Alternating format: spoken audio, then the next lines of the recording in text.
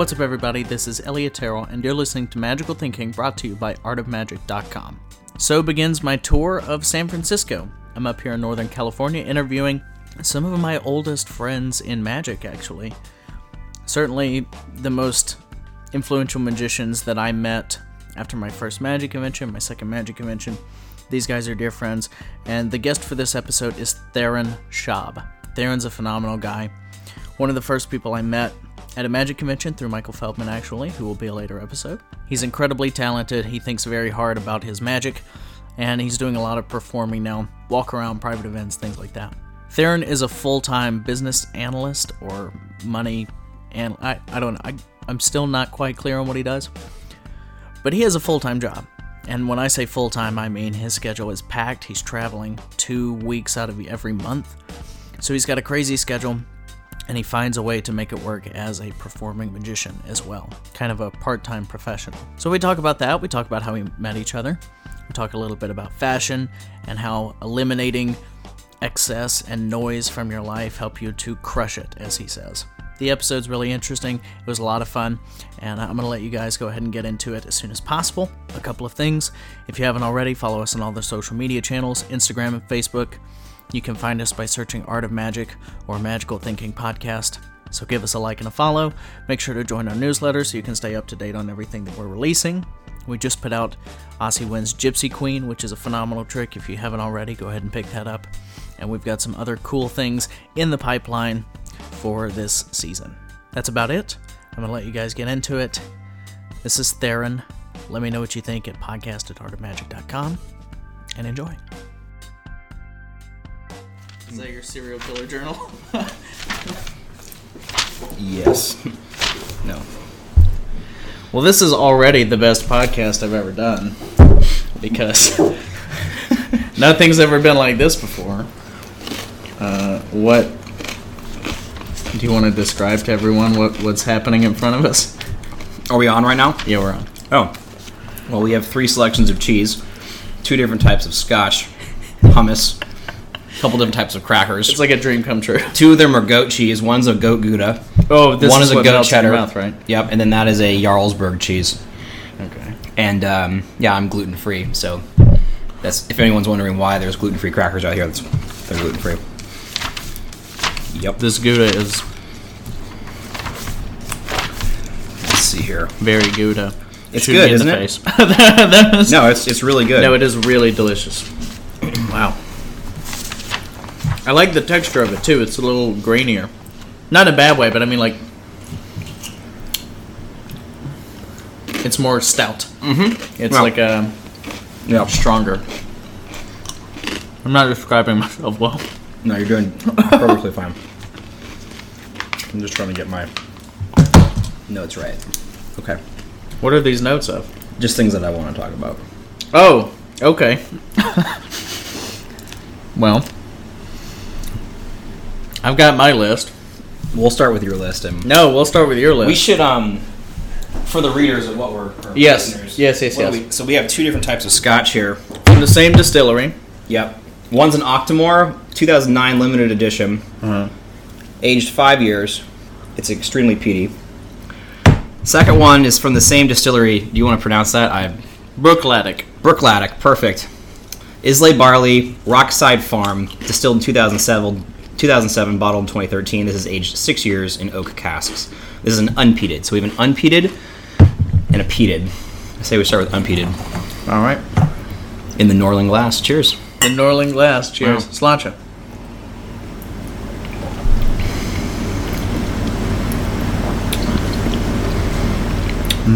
It's very oaky. Got a lot of the honey. There's like an apple crisp in there.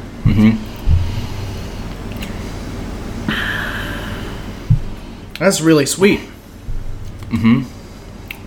It immediately hits you with a sweet at the front. Yep. No burn sensation. Nope. It's pretty smooth on the way down. It is smooth. It's not very dry, which I like. It's got a good mouthfeel.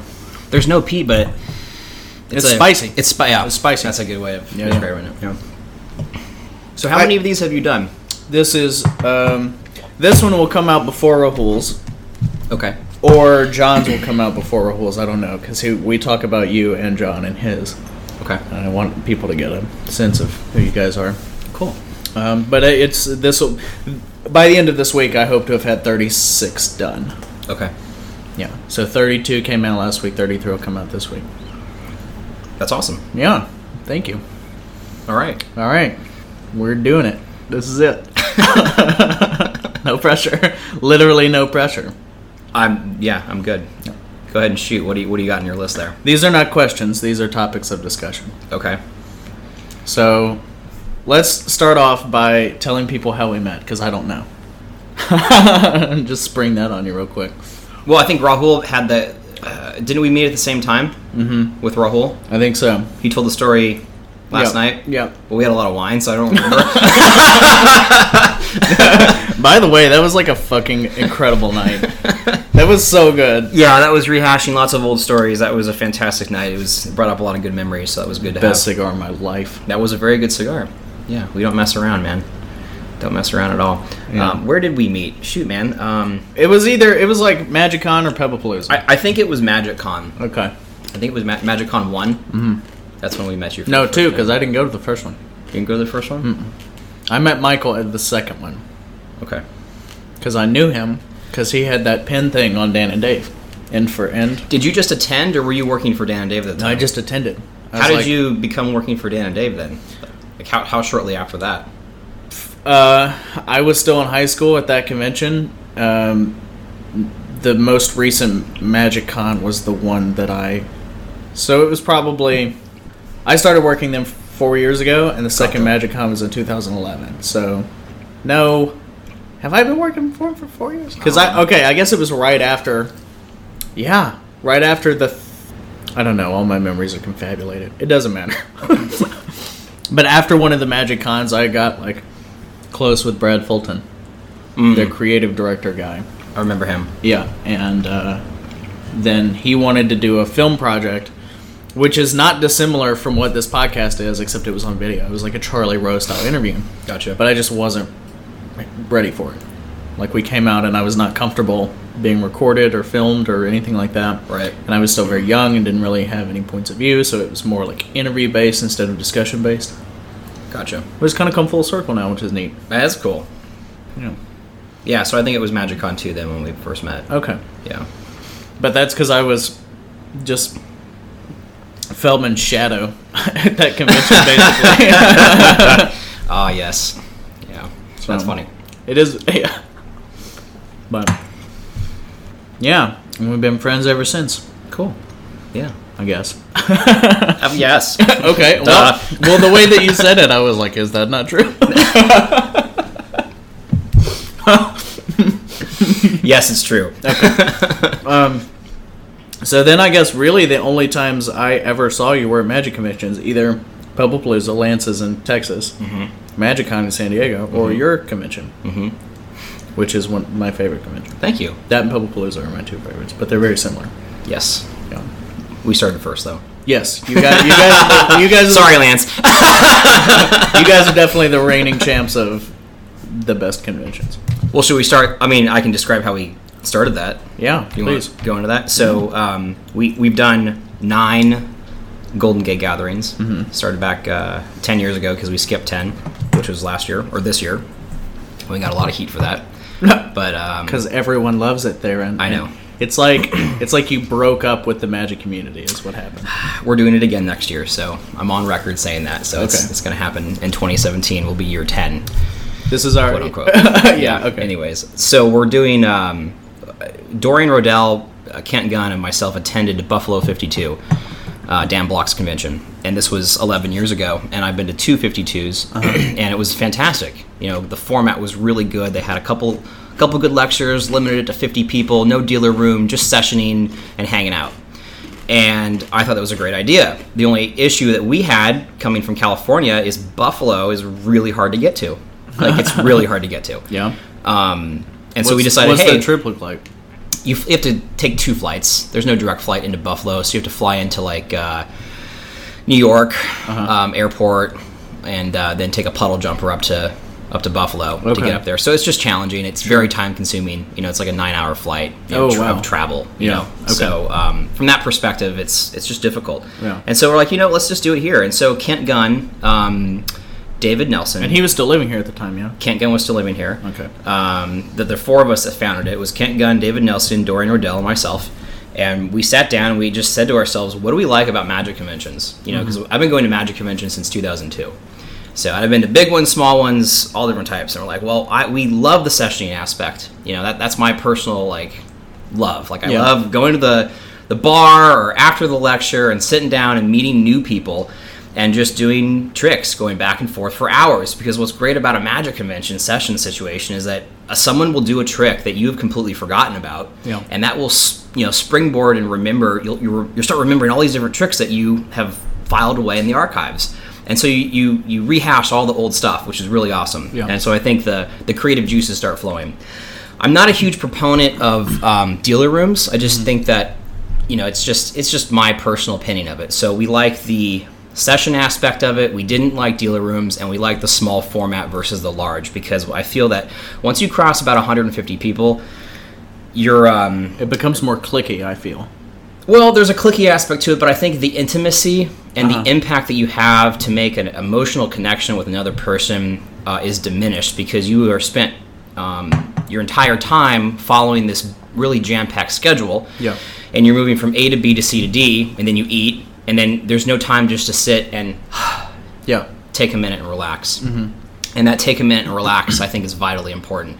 And so our format was, there's like 2 or 3 things a day for 3 days. So we have a morning lecture and an evening lecture, and that's it for 3 days in a row. And we cap it 100 people, and we've been very successful at it. That we had the other formula we had was this. We wanted to, in terms of lectures, because picking lectures is key, we wanted to have a magician who had knowledge, who had been in the business for a long time. So someone old.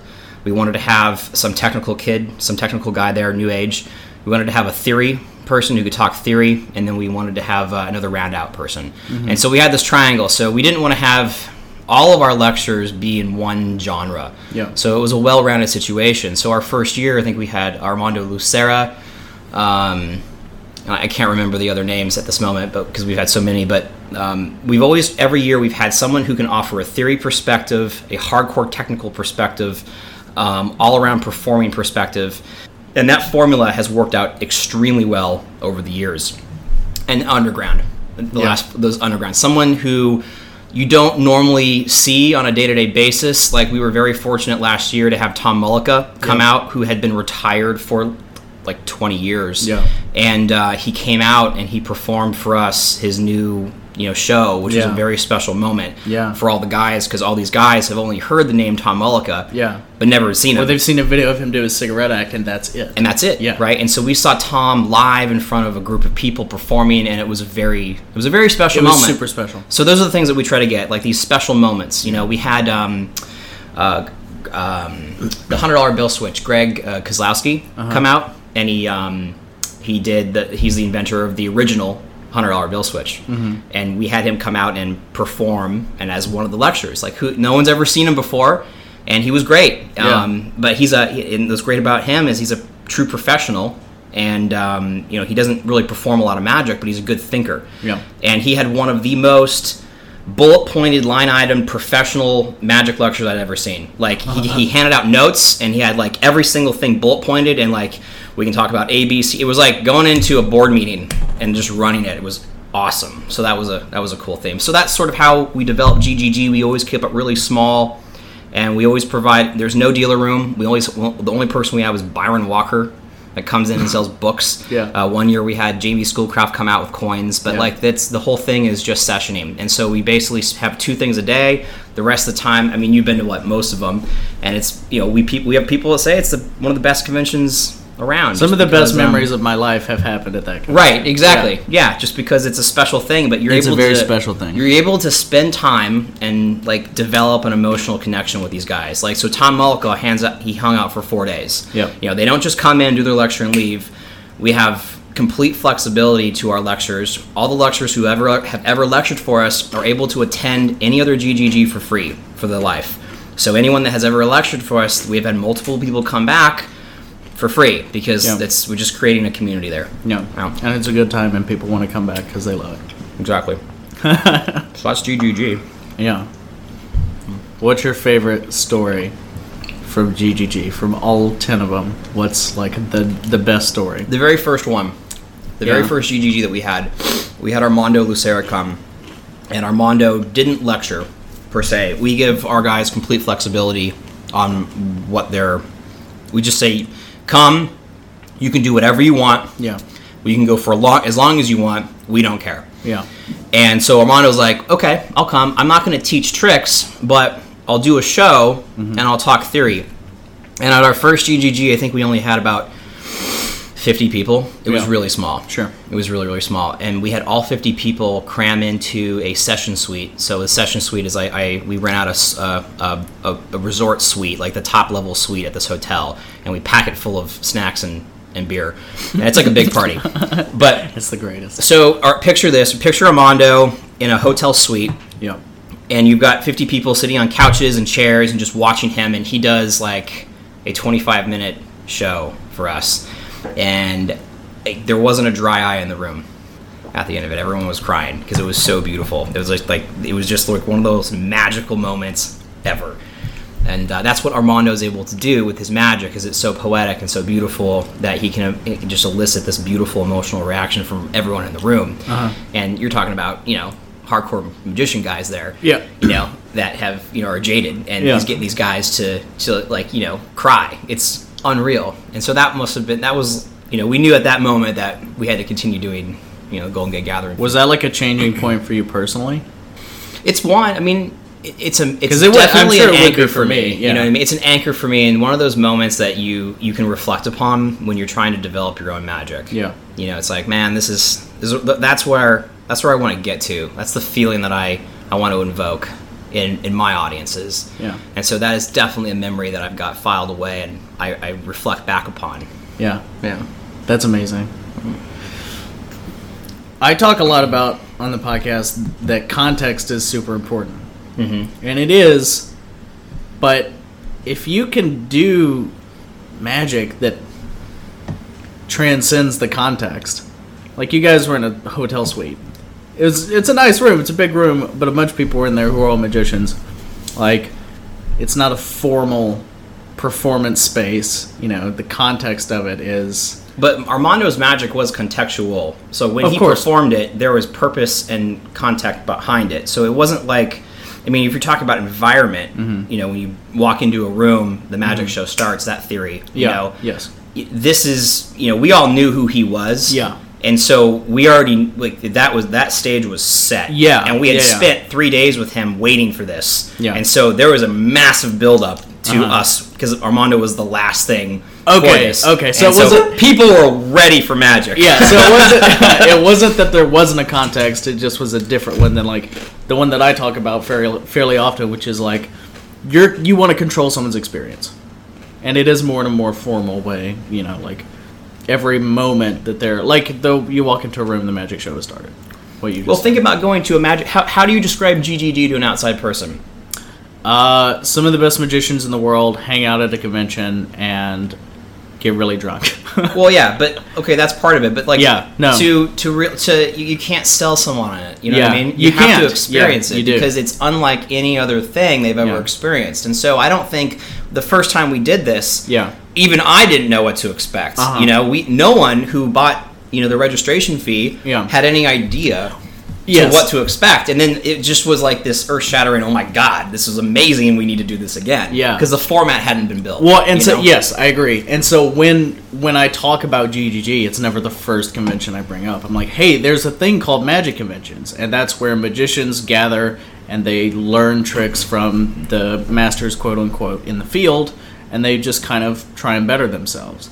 My favorite one is GGG. It's at this hotel in Northern California. It's really small, it's very intimate, and we all go and we have a great time, and we generally share knowledge and experience in a way that is much less structured and formatted. Right. And it feels more genuine and Right. authentic, you know. I think it's important. Yeah. Yep. And I love big magic conventions too. I have no problem with them. Yeah. I just, I prefer the smaller If you're ones. going to do your own, Right. you know, yeah. Yeah. Why fly out somewhere when I can have everyone come to me? This just makes sense. It does. It does. Yeah. Yeah. You didn't get lucky. Because, like, what is it that artists do other than make things they wish that were in the world? You know? Like, you wanted the Buffalo experience without the hassle of doing it. You had the means and the group to put it on. And Yeah. Yeah. We had a collective form of vision. art. We sat down. We were at Max's Cafe, and we sat down, and we had a list of, and we just wrote down a list of people who we wanted. Yeah. We developed a framework and just, like, this makes sense. It's like, if all four of us were have to fly out to Buffalo again, here was the cost. Yeah. If we can do this magic convention below that cost, that's a win. Yeah. You know, and we don't make money on this. This is not a money. And for everyone listening, this is not me trying to, pitch tickets. Or, Yeah. This is not. This is like, if anyone's trying to go into the business thinking, "Oh, I'm going to make a magic convention and make a ton of cash," do not do that. You're completely wrong, because you do not make money at this. And there's a lot of people that help us out through on the way. And Will Chandler brings all of the pipe and draping and the sound system, and we've got camera guys that come help us out as well. I mean, honestly, we've got there's two individuals down in LA, Howard Hamburg and Luis, help us out run the session suite. I mean, so no one gets paid, right? But their payment is entrance into the conference, right? But the only way that this conference actually works is through a huge team effort, and we have an amazing team behind us that all just selflessly will devote 3 days of their life to make this happen. Yeah. And that's really the only reason why it happens. And I know I'm missing people's names, and I apologize, but those are the ones that I thought of right off the top of my head. Yeah. Yeah. Well, that's the idea, is just gathering a group or community that shares a vision. Totally. And you guys are awesome up here. We got a good community up here. Yeah. Yeah. I actually didn't meet, I was born and raised here, but I didn't meet a magician until I went to college. Yeah? Where'd you go to college? Arizona State. Okay. And I graduated high school in 2001, so I went down to college immediately after. And up here, there was a Magic Hat, and Brian Hart actually worked at the Magic Hat, and so did John Bodine. So I may have run into Brian when I was in high school, but I wouldn't have known who he was at that time. I didn't meet any magicians until I started going to conventions down in college in Arizona. I think one of the very first lectures I ever went to, the very first lecture I ever went to was Sylvester the Jester. And I was hooked, joined the SAM, was VP of the SAM 248 down there for a number of years, and had a magic mentor, Jay Gorham, and he was very instrumental in helping me develop. He was the past national president of the Society of American Magicians.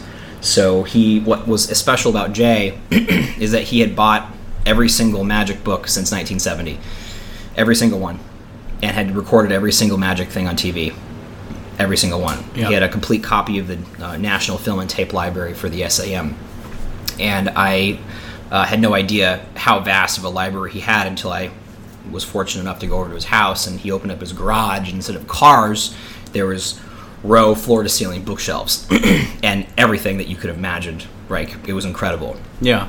And so that's where I got to check books out and read them and return them, and this went on for a number of years down there, and he started to sell his books off, and a large part of my library came from Jay Gorham's That's cool. library, so that was really cool. But in 2002, I saw an article in Magic Magazine about TSD, the second deal. Yep. And I read For this people thing, that and don't know what that is, the second deal is a online forum that was is this still around? it's still around. Okay. And it was hardcore card guys. All they talked about were card tricks. It was invitation only. You couldn't join. You had to be referred by a member to get in.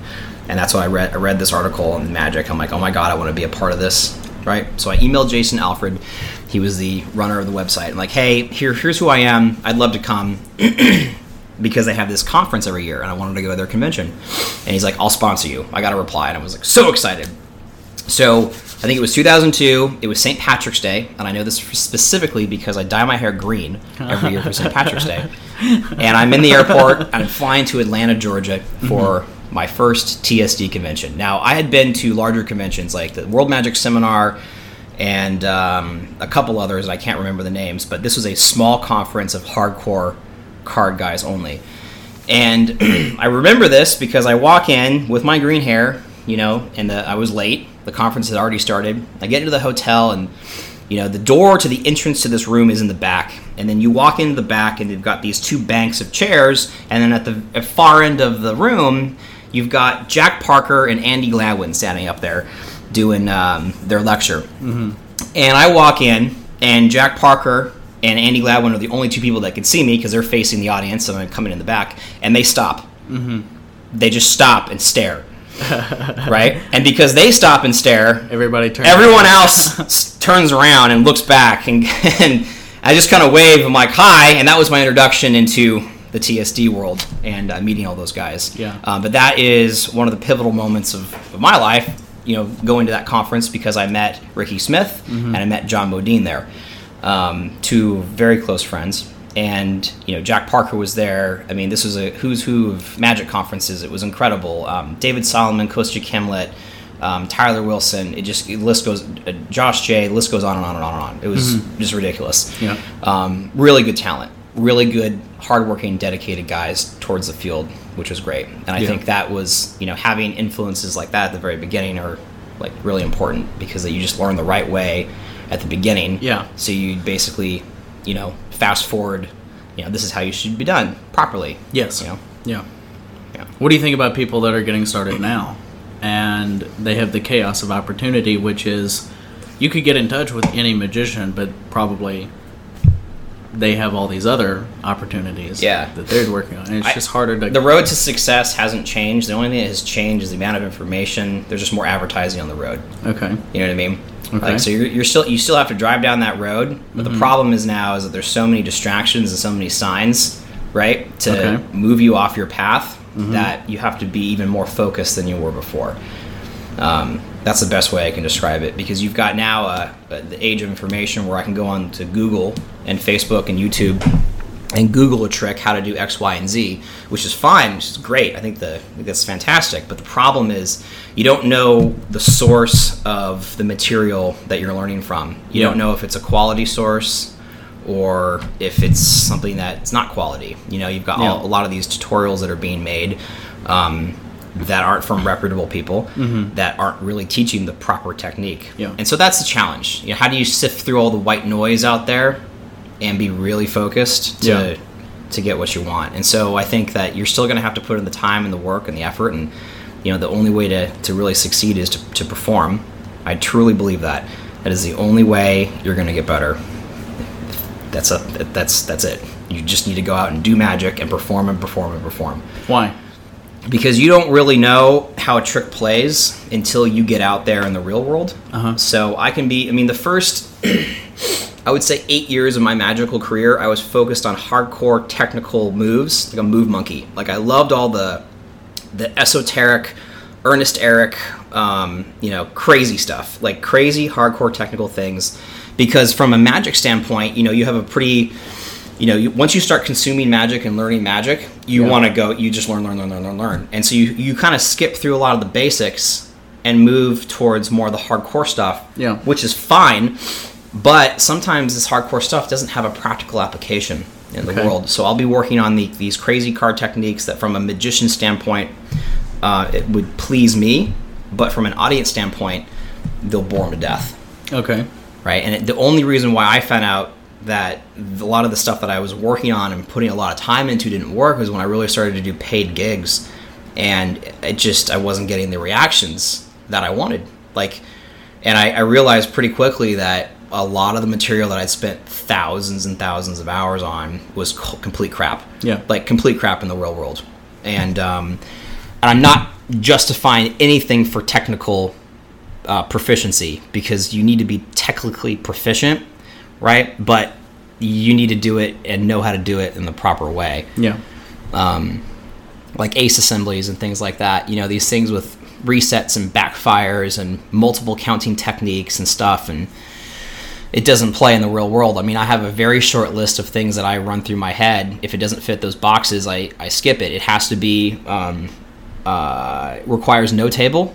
Okay. It has to have instantly resettable, and it has to be. I have to do it completely surrounded. Yeah. Right. If it doesn't, if I'm looking at new Magic now to buy, to learn, or something like that, if it doesn't hit all three of those, I move on, because the world I perform in, I do 90% strolling Magic, and 10% shows, and the environment that I'm in is you're in a cocktail environment. People have a drink in one hand, they might have a food plate in the other hand, there's no table, it's loud, and you're surrounded. Yeah. What do? You have to have lots of material that plays in those types of situations, and I feel like a lot of the material that's coming out just doesn't play, in that environment. Now, that's my environment, but the great thing about doing that, setting those really hard techniques and restraints, is that I start with the hardest, and if I'm given a table, it's almost like, this is amazing, because it just opens up my repertoire, because I can do all the material I can standing. The table just gives me so much more power. Yeah. So when I have a table, it's like Christmas, because it's, I can do so many other things. Yeah. So I think it's important to start at the top and then move your way down. And the other thing is, if you guys are learning out there and you want to do a lot of card Magic, I attended a summer school class with Jeff McBride in 2003. Eugene Berger told me one thing that changed my card trick Magic forever, and it was Matt Schillian's 4 things you need to do excellent card Magic.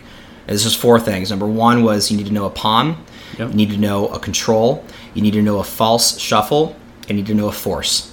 Palm, control, false shuffle, and force. And if you know those 4 things, you can do excellent card Magic. And I remembered that, and you just continue to build your toolbox. You have multiple palms, multiple controls, multiple false shuffles, and multiple forces, and you can use them and play them at any time that you want. Mm-hmm. So that's another thing. Yeah. No, it's a great tip. And that's a great book. The Schillian book is wonderful. Aaron Fisher recommended I read that many years ago. I haven't read the book. I just know those 4 things. Oh, it's good. Full disclosure. It's funny, though, because the magic in there is very American magic, which is like, the technique is, he worked at a bar. He worked at his own bar in Chicago, and his technique was like what you do for people at a bar if you're like a grumpy old man. He wasn't grumpy. He was like lovable, and everyone did. But like his palm was like, it wasn't the beautiful, effortless sleight of hand that we see Ricky Smith doing. It was like really hardcore. This is like the minimum you have to do to make it work. Sure. Which I'm not shitting on that at all, but like, it's amazing how powerful your magic can be, regardless of the elegance of your technique. And I'm a proponent of elegant technique, but I struggle with that internally, which is like, I want everything to feel effortless. Yeah, what I'm focused on now is just audience reaction. Yeah. Like, it's not audience reaction, it's audience engagement. Mm-hmm. Like, how do you increase the maximum engagement with what you're doing? Yeah. And that's the name of the game. And so that's how I pick tricks, and I've perfected things over the years just to increase the maximum amount of engagement. Yeah. I just read an article, I haven't finished it, but it was by Josh Jay in the last issue of Magic, and it just was awesome about those 2 statistics with the case studies he did about how many, like, we all know generalities about, like, okay, well, we think people like Magic because of X, and we don't think people like Magic on Y. Well, the case study talked about, like, the number 1 reason why people like Magic is because of surprise, and the number 1 reason they hate Magic is they've seen the same tricks before. And just having that from a scientific standpoint is really interesting, and I can't wait to read the rest of the white paper on that, but hopefully we'll be able to utilize that and just continue to refine what you're doing. Yeah. Okay, so I told you that I wanted to talk about this, which is the fact that you have a real job. You have like a real official job where you have like a Google Calendar. I don't have a Google Calendar. I should. Outlook. I live by Outlook. Outlook, which is fine. Same thing. But like, you have a real like strenuous job. Yeah. But you're doing more gigs now than you have ever done, yeah? Last year I did more gigs. This year I dropped a little bit because of the work schedule. But sure. Yeah, I work in the investment industry. I handle our what's called strategic relations. Yeah. And all that is I travel a lot talking to advisors. And what's great about my job is I do presentations to advisors at BD conferences, and I'm able to blend magic tricks with the investment presentations that I'm giving. Yeah. So typically they're like a practice management type of presentation where these advisors have their CFP and they're going to get continuing education credit, but I'm able to weave in magic at the same time telling the investment story. So my company is completely on board with that. So yeah, I travel about 2 weeks a month on average, which is a lot, in addition to doing shows for the side. And magic's my part-time business and part-time professional magician. Sure, yeah. That's how I kind of describe myself. And I'm very honest with event planners or people that hire me, and like they are blown away when at my gigs they're saying, wait, you only do this part-time? They're like, you should do this full-time, all those comments, which is it's just a fun compliment. Yeah, sure. But yeah, it's a very different game. Like you have to be, I'm a professional by day, but then I'm a performer with magic, in the evenings when I do the shows. Yeah, you're a performer in the evening. That's right. And so I do about average of 2 gigs a month, which is totally fine. Yeah. Christmas, November, December are busier, but yeah. Yeah. How do you not collapse of fatigue and death? How does that not happen? Well, so the day job is very structured. Yeah. Right? And so that is I crave structure too. So I feed off of it, which is good. The magic is my outlet, which is my stress release. It's my fun, I get to go play type of situation. And so the magic for me is not work at all. I just get to go and destroy people and have a great time. Yeah. And I love doing that. Yeah. And so that's my fun stress release. And I love having the duality of it. I worked for a long time behind a desk, and I'm not that type of person. And so my new role is I'm traveling all the time. And when I travel too, I get to meet up with other magicians locally and hang out for a couple hours for lunch or dinner or whatnot. But you just got to balance. The other thing is too, working out. I go to Orange Theory a lot, which is a local gym, and a lot of running.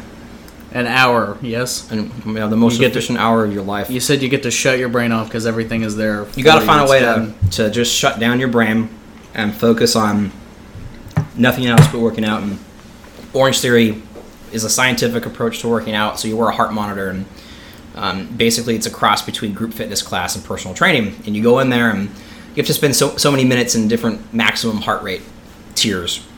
But what's great for me is like I don't have to think. I get ordered around for an hour, and I come out of there, and it's awesome. It's almost meditative, and it's very difficult, but you come out of there and you're completely refreshed and you're ready to go.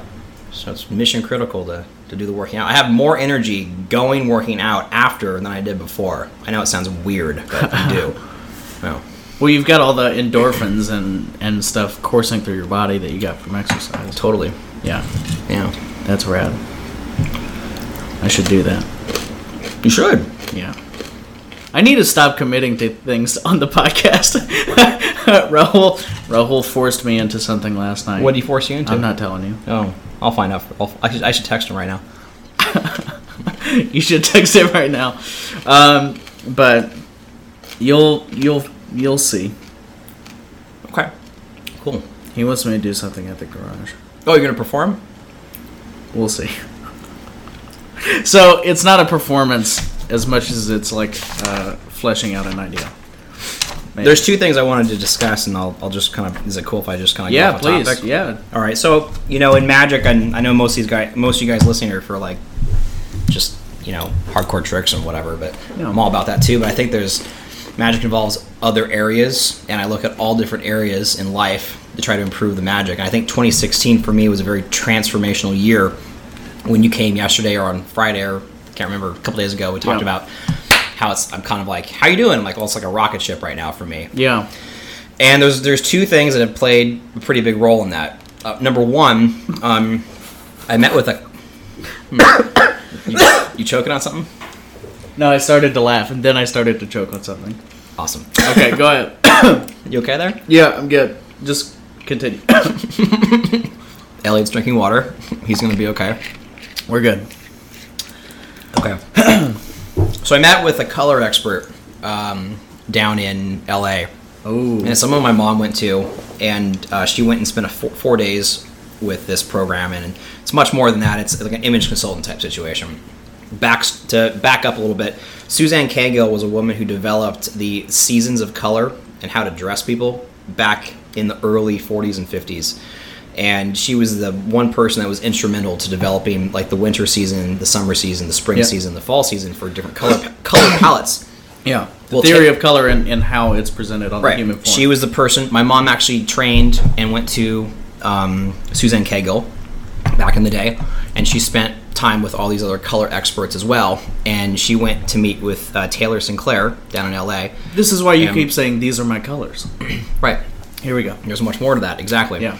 So my mom went down there, spent 4 days with Taylor, and it was a life-changing experience for her. And so she wanted me to go, and I couldn't commit 4 days due to work, but I could do a one-day thing. Yeah. Well, Taylor doesn't meet with clients on the weekends, but the only time I had was a Saturday. She made an exception, and I flew down on a Saturday to meet with Taylor. And what this is she go through a toning process. So I sat down for the first 2 hours, and she held little cards up to my face, right? Different textures, different colors, to try to put me into one of 4 main tones. All people fall into 4 tones, tone 1, 2, 3, and 4. And it's more than just looking at your complexion. She asks you questions based on your personality as well. And what she's trying to dial in is the specific tone that resonates with your personality and just your body energy, like all over. Yeah. So she's trying to do this as methodically and quantitatively as possible. She it's very expensive, and she's done 8,000 clients, and she works with professionals, so a tremendous amount of lawyers go to her to learn how to pick the proper colors for dress, right? So I did the first 2 hours. She toned me, and she then, before she told me what my color palette was and showed it, she asked me to read this one-page sheet of description words and different phrases, right? Yeah. And I'm like, sure. She's like, read this sheet and tell me what percentage you relate to this. Do you relate to this 10%, 50%, 100%, whatever? Yeah. Go ahead and read the sheet and tell me, based on your own personality, those phrases and words, how on point is it? Well, I read the sheet and it was 100%. So I'm like, this is me. Like, this is how I think. This is how I act. This is me. And she's like, great. You're a tone 3. I'm like, wonderful. What does that mean? And then she pulls out this color palette, and I look at it, and I almost had a heart attack because I'm looking at this. Spoke to you. It was beige and brown and green and just think autumn colors, like the fall leaves turning brown and falling to the ground, and these horrible looking yellows and shit browns. Mustards, and I'm just like, what is this? And like I'm like, seriously, Elliot, I had never bought a piece of clothing that had ever associated with these colors in my entire life. Yeah. Right. So then she's like, bring 5 items, and I want to, want to see. So I brought 5 of my items. I brought a blue suit and like a couple other things, and we went through all 5 items, and all 5 items had to go out the window. Yeah. Right. Because nothing fit my color palette. Basically, to let everyone know, blue is not a color that looks good on me or resonates well with my energy tones. And so I had to get rid of all my blue jeans and everything else. So basically what happened was I threw out 97% of my entire clothes. You didn't call me? They're actually in the garage.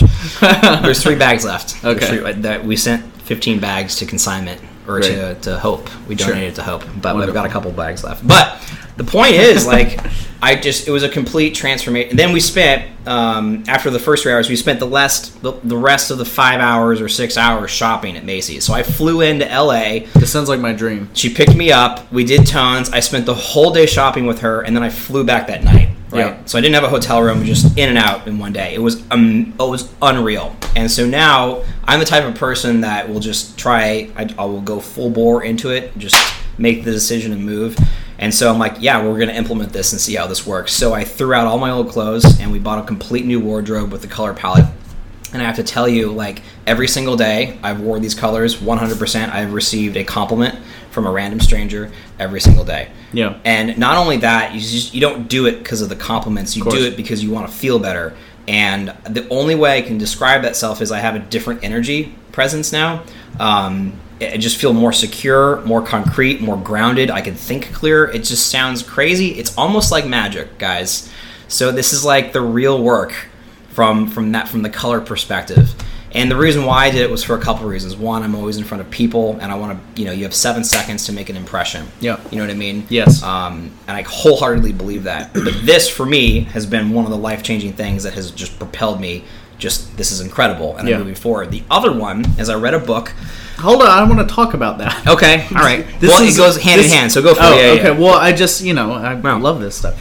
So, how do you find yourself, like, having a gut response to other people and what they're wearing now in those color tones? Yeah, because I can look at people's tone. I can look at people's dress. I can be like, they don't look right, but I now know why. Yeah. Because their tone, they're mismatched with their tones. And the problem is a lot of fashion out there right now, they have clothing that has mixed spectrums involved in it.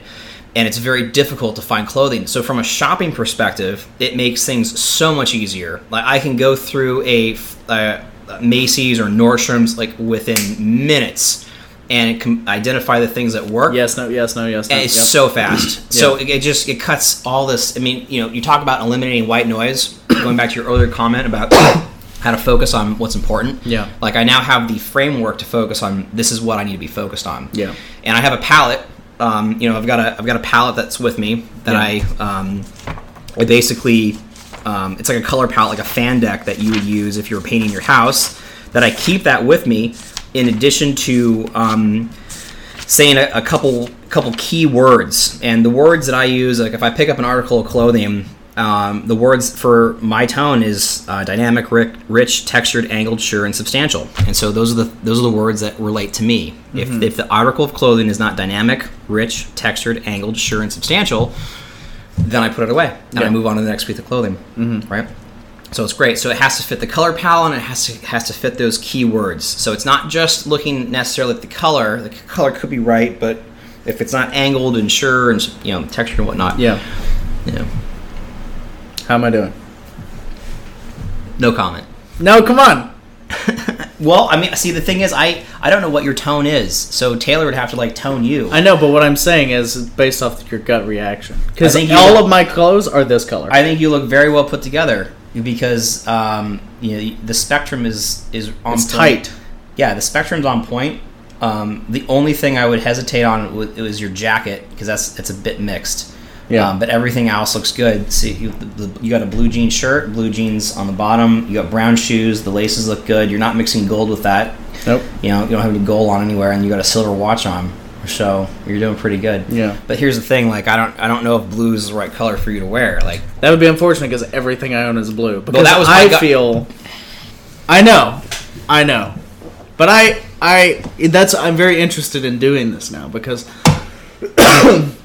That's kind of my passion. This is gray and blue and brown. So this is a tonal match. This is a tonal match to the two different blues. It's I'm thinking about the whole ensemble. Mm-hmm. And so I would be very interested to know if the tone that she set for me is in fact what resonates with me the most because I feel the best in blue. Well, tell you what, man, I never bought a brown shirt or yellow sweater in my entire life. Yeah. And I was always repulsed against it. Yeah. My entire life. Yeah. I didn't own it. Yeah. I owned all blue. I owned all red, bright red. I can wear red, but a rust red. Yeah. But I can't wear any blue. Yeah. My favorite thing was blue jeans and or a blue suit. And so that for me was a very difficult. I was freaking out. Mm-hmm. What the hell am I doing? Is this right? Because I've never associated Theron wearing these colors. Yeah. But I've felt phenomenal in it. It's it's the weirdest thing to say. You have to forget everything you ever thought about how you pick out clothing, throw that out the window, and just start completely fresh. Mm. And you just have to jump in and trust. Yeah. She's the professional, I'm going to trust you and go with it. I want to learn how to do it. It was pretty incredible. It was a very awesome experience. I recommend it for anyone. I'm trying to get my brother to go down there, and he'll go down there. You'll make him. Oh, yeah, I will. But the other thing I wanted to talk about too was I read this book. I didn't read it. I actually got for full disclosure, I got the audio download. The Life-Changing Magic just of Tidying Up. It's okay. Nobody cares. It's called The Life-Changing Magic of Tidying Up. Yeah. I had this book recommended to me. Have you read it? No. but I heard that it was amazing and life-changing. Okay, here we go. It is life-changing. It is life-changing. And basically, she puts together the framework for tidying up your house. How to get your house in order. The scotch is pretty good, right? It is good. I'm moving on to the second one. I haven't tasted it yet.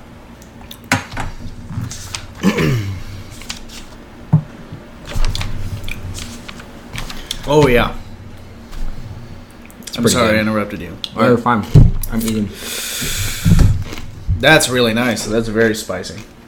Mm-hmm. A little smoky. Smoky on the end. I love it. Please. Yeah. So, life-changing magic of tidying up. This was recommended to me by a couple different people, and I finally just did it, which is great. I'm happy I did. And what she does is she outlines steps to how to clean your house. Mm-hmm. And she starts with like clothing, then go to books, then papers, then she calls what's called Komodo, then miscellaneous, and then mementos. And how do you clean up your house effectively? How do you do it in a way that doesn't have any rebound? Like, so you rebound effects? Like, so you'll clean up your room, and then a month later it's dirty again. Oh, okay, sure. You know, how do you do it one time and not ever have to do it again? Yeah. Right. Well, that sounded appealing to me. So what we did, or what I did, was I implemented her strategy at the same time with Taylor. And so what this book talks about is going through different stages of your house and eliminating items. So I'll just tell you how I did it with the clothing. She says take all your clothing that you own in your entire house and put it in one area and pick up each item, right? And you pick up each item and you ask yourself, does this item bring me joy? Mm-hmm. And if it's not a yes, throw it away. You don't try to organize. Yeah. You pick it up and say, does this item bring me happiness? Does it bring me joy? And that's what you're trying to get to. You're trying to get to just the things that bring you joy. And so I did that in conjunction with, doing this with Taylor, and that's how I eliminated so much stuff just with the clothing. Mm-hmm. This thing that people have a hard time with is eliminating books. And I know magic books are specific, but in general, most people have a lot of books. Most people also have a lot of books that they haven't read, mm-hmm. but they've bought books with the intention of reading them. Yes. Right? And so you might have, I have books too. I've got a pile of them sitting over there in the corner that I have the intention to read them. And the problem is when you go through this elimination process, people try to put things in three piles, like don't need anymore, want, or will read, right? Well, she recommends not doing that because your will read pile is just going to accumulate and you won't end up throwing anything out. So here's the real key factor, the thing that she said, which was awesome, which helps eliminate all your crap. And she said that for the books that you haven't read, that you have the intention of reading, throw them out. Because that book has already served its purpose. You will not read the book. She's worked with thousands and thousands of clients, and no one ever goes back to the book. But what that book did when you bought it, the book has already served its purpose, even though you haven't read it, because you got fulfillment for buying that thing at that time. Yeah. Right? And I thought that was an amazing, powerful statement. And I've gone through the kitchen and eliminated like 30% of the kitchen, and I'm going to now work next on my magic stuff. I was going to do that tonight, but I'm going to probably do it later this week. Yeah. Going through and sorting all the stuff and everything else in your household. But you basically pick up every item in your house and you say, does this give me joy? Right? Or if you're confused about it, has this item served its purpose? Mm-hmm. Right? So easy. And I never thought of it that way before. So that was like freaking awesome. And so the second part is like I'm trying to eliminate all my crap because I fly so much now. This last year for 2016, like I've lived in airports and hotel rooms and stuff, the majority of it. Mm-hmm. I've lived out of a suitcase and I come back home and I have all this stuff. I'm like, do I really need all this stuff? Yeah. Like how much stuff do you really need to live? Mm-hmm. And that's why I'm trying to eliminate as much clutter as possible so I can get down to a very efficient, very optimized living situation. So when I come home, you feel relaxed and like you just feel amazing. Yeah. So can I recommend a book to you? Love it. Yeah. It's by Matthew May. Okay. And it is called Effortless Effectiveness.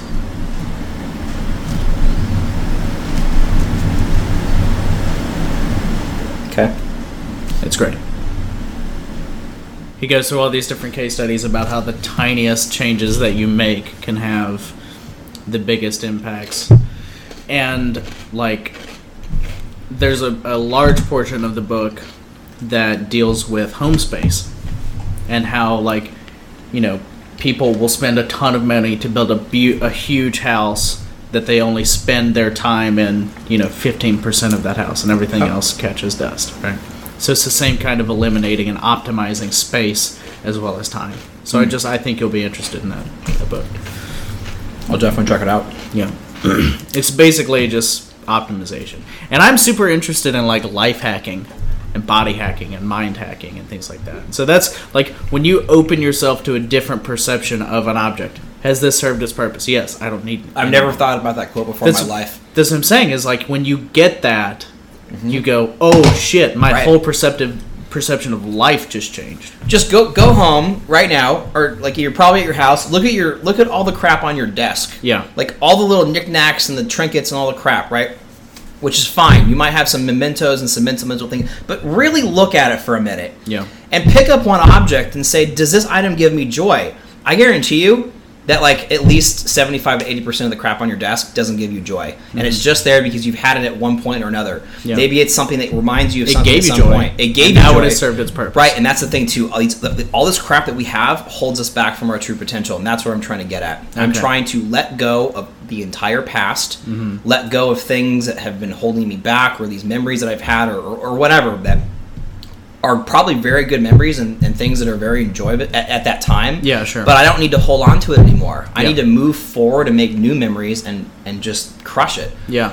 And so you have to make room for these new things. And the only way to do that is to let go of all the stuff that's surrounding you so you can really just sit and think. I think one of the greatest things is to go to a hotel room and just sometimes just sit there and, like, man, it's just clean and fresh, and and then you come back home. And if you haven't cleaned up, you're like, your mind is cluttered because your desk is cluttered. Yeah. And it's got to be clean. And it's got to be free of all these distractions. And I'm not saying get rid of everything, but I'm saying if it doesn't give you happiness or joy, right, if that's not the instantaneous gut reaction, you need to pitch it and just get rid of it. Yeah. Pretty incredible stuff. No, I agree. And I don't know why. But actually, I didn't know why. When I was in college, I moved out here basically a couple months after I graduated. But when I was in college, I was dating a girl who is incredibly messy. So our house was just covered in clothes and trash and random shit, and it made me crazy. And so when I moved out here, and I got in my car and I drove out here, so I could only bring with me what I could fit in my car. How amazing! What a great feeling! It was. And I got out Probably here. Scary, but you did it. It wasn't that scary. Really? Yeah. Okay. Yeah. Amazingly, it wasn't. But you can only take what was necessary. It can only fit so much stuff because you had one car. Yeah. Yeah, it was great. And I got out here, and I got an apartment, and I was like, okay, I'm going to go to IKEA, and what do I need? A couch, in case people come over. A chair, in case I need to sit, and 2 people. I have enough furniture to fit 3 people in my house.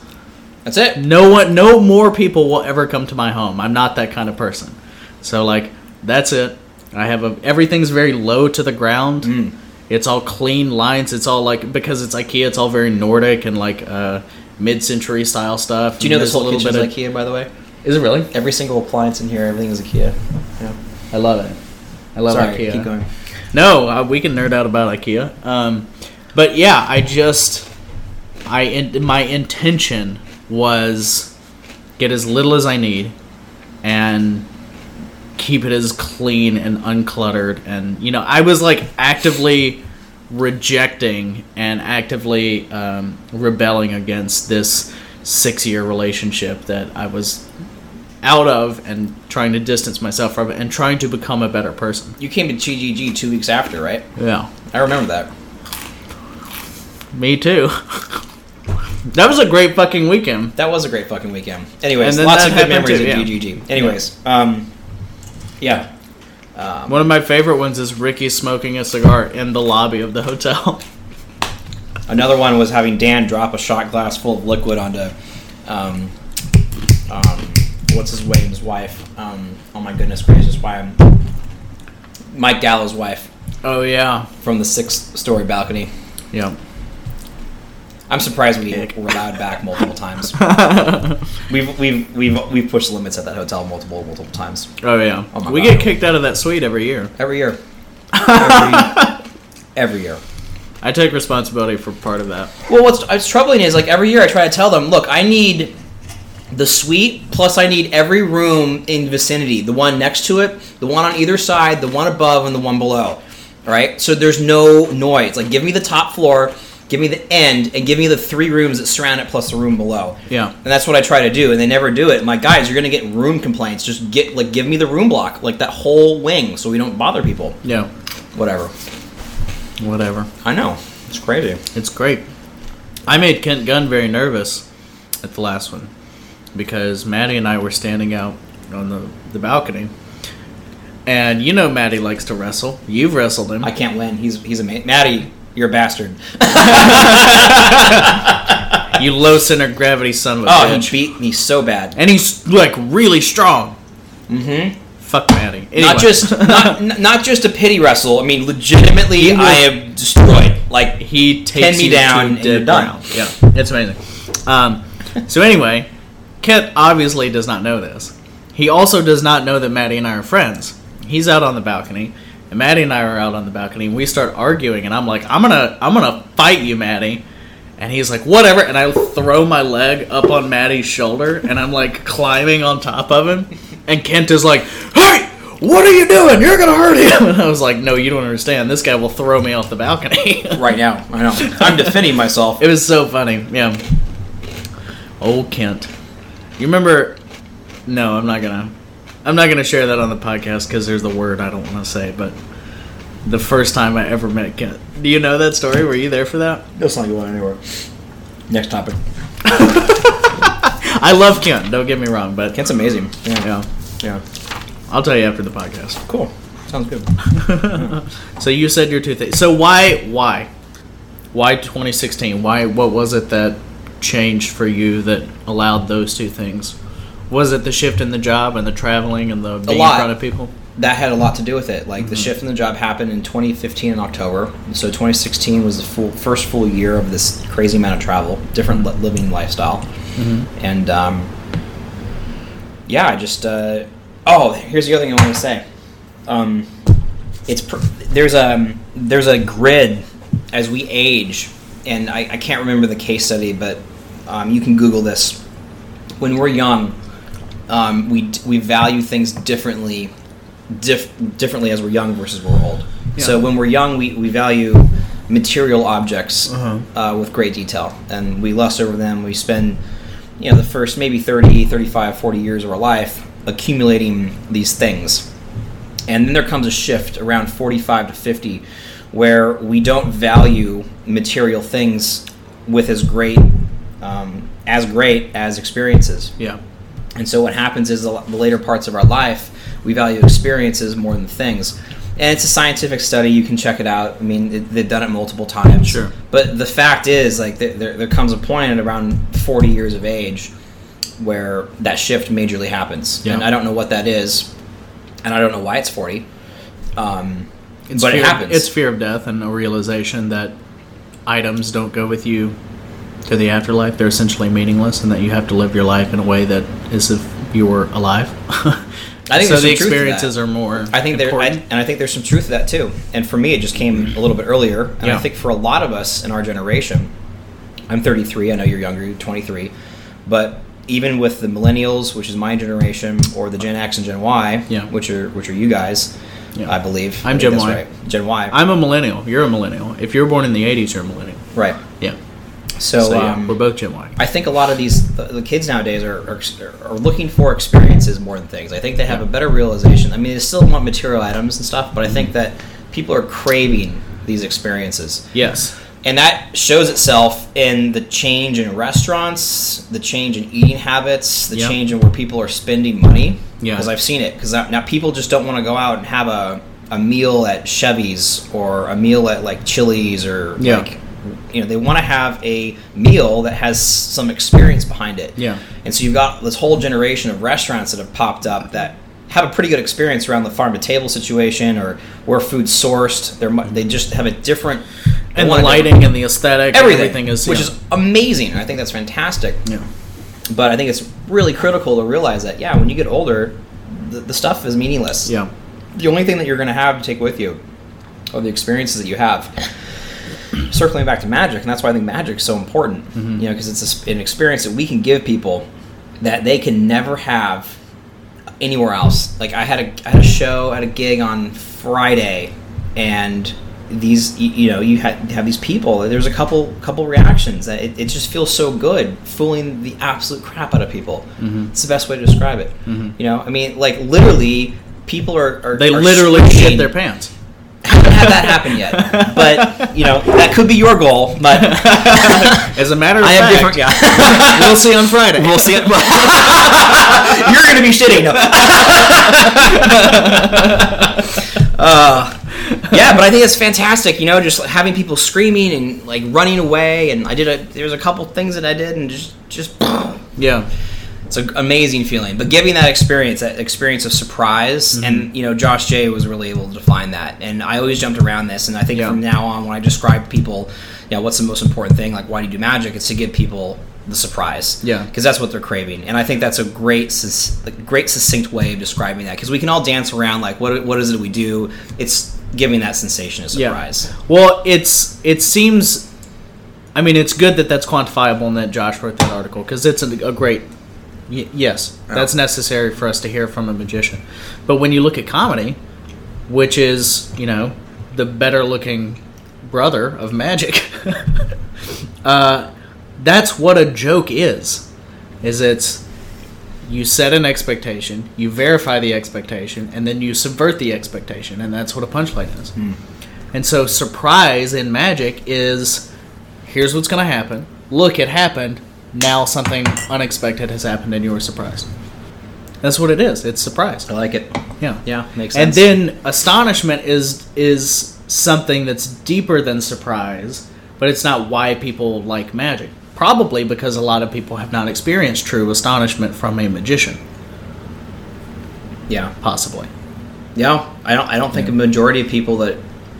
Well, I run into two breeds of people. People who have never seen magic before, which is the majority, and then you have people who have seen magic before, and then there's three people, and then the people who actually do magic or know some tricks. Yeah. Right?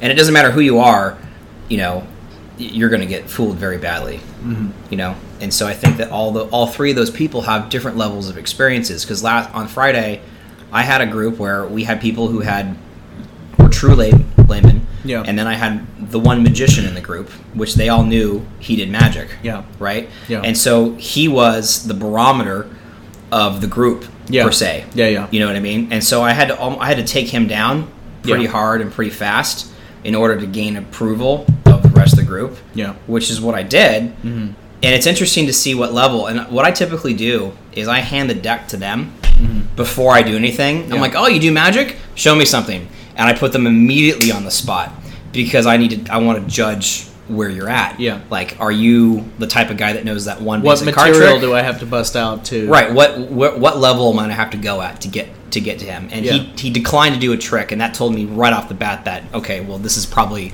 some guy that knows maybe 4 card tricks. Yeah. Right. Which is what he did. And it always fascinates me, like, what stuff like these guys go for. Yeah. You know what I mean? And so you have to stay away from the standard stuff like double lift and just don't do anything that involves that, because they know that, right? So just do stuff that's different, and then you'll destroy them. Yeah. But I still think at the end of the day, they're going to still have that magical surprise, even greater than their friends, because they think that they know everything there is to know. They about have magic. different expectations, and so then higher expectations, and higher. And when you subvert them, they are fucked. It's completely amazing. Completely amazing. Yeah. I know. I want to get back to the thing where you were talking about people are craving experiences now, our generation especially, and I want to put to you, do you think that is because of the materialization of experiences, the commoditization of experiences through social media? So now an experience equals likes, comments, shares, I disagree completely. Tell me about it. I think that a human interaction is more valuable, more so today than it ever has been before, because we have a generation that is not experiencing human interaction.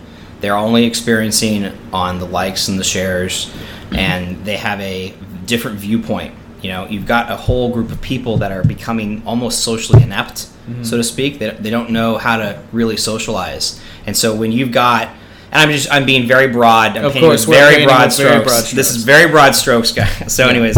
So anyway, we don't like this kind of, no. Yeah. So Polacks, no, just.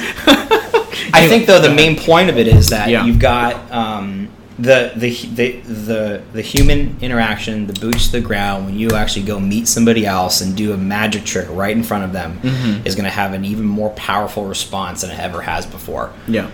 I just think that's even greater because I think that it's, you know, most of our consumable entertainment is via a screen, you know? Yeah. And I think we're almost forgetting how to tell, you know, good stories. Comes back to the, you know, if you want to go all the way back to Jeff McBride and talking about shamanism and all that. And, you know, I know that Weber has a saying too, whoever tells the best story wins, and something around that. Yep.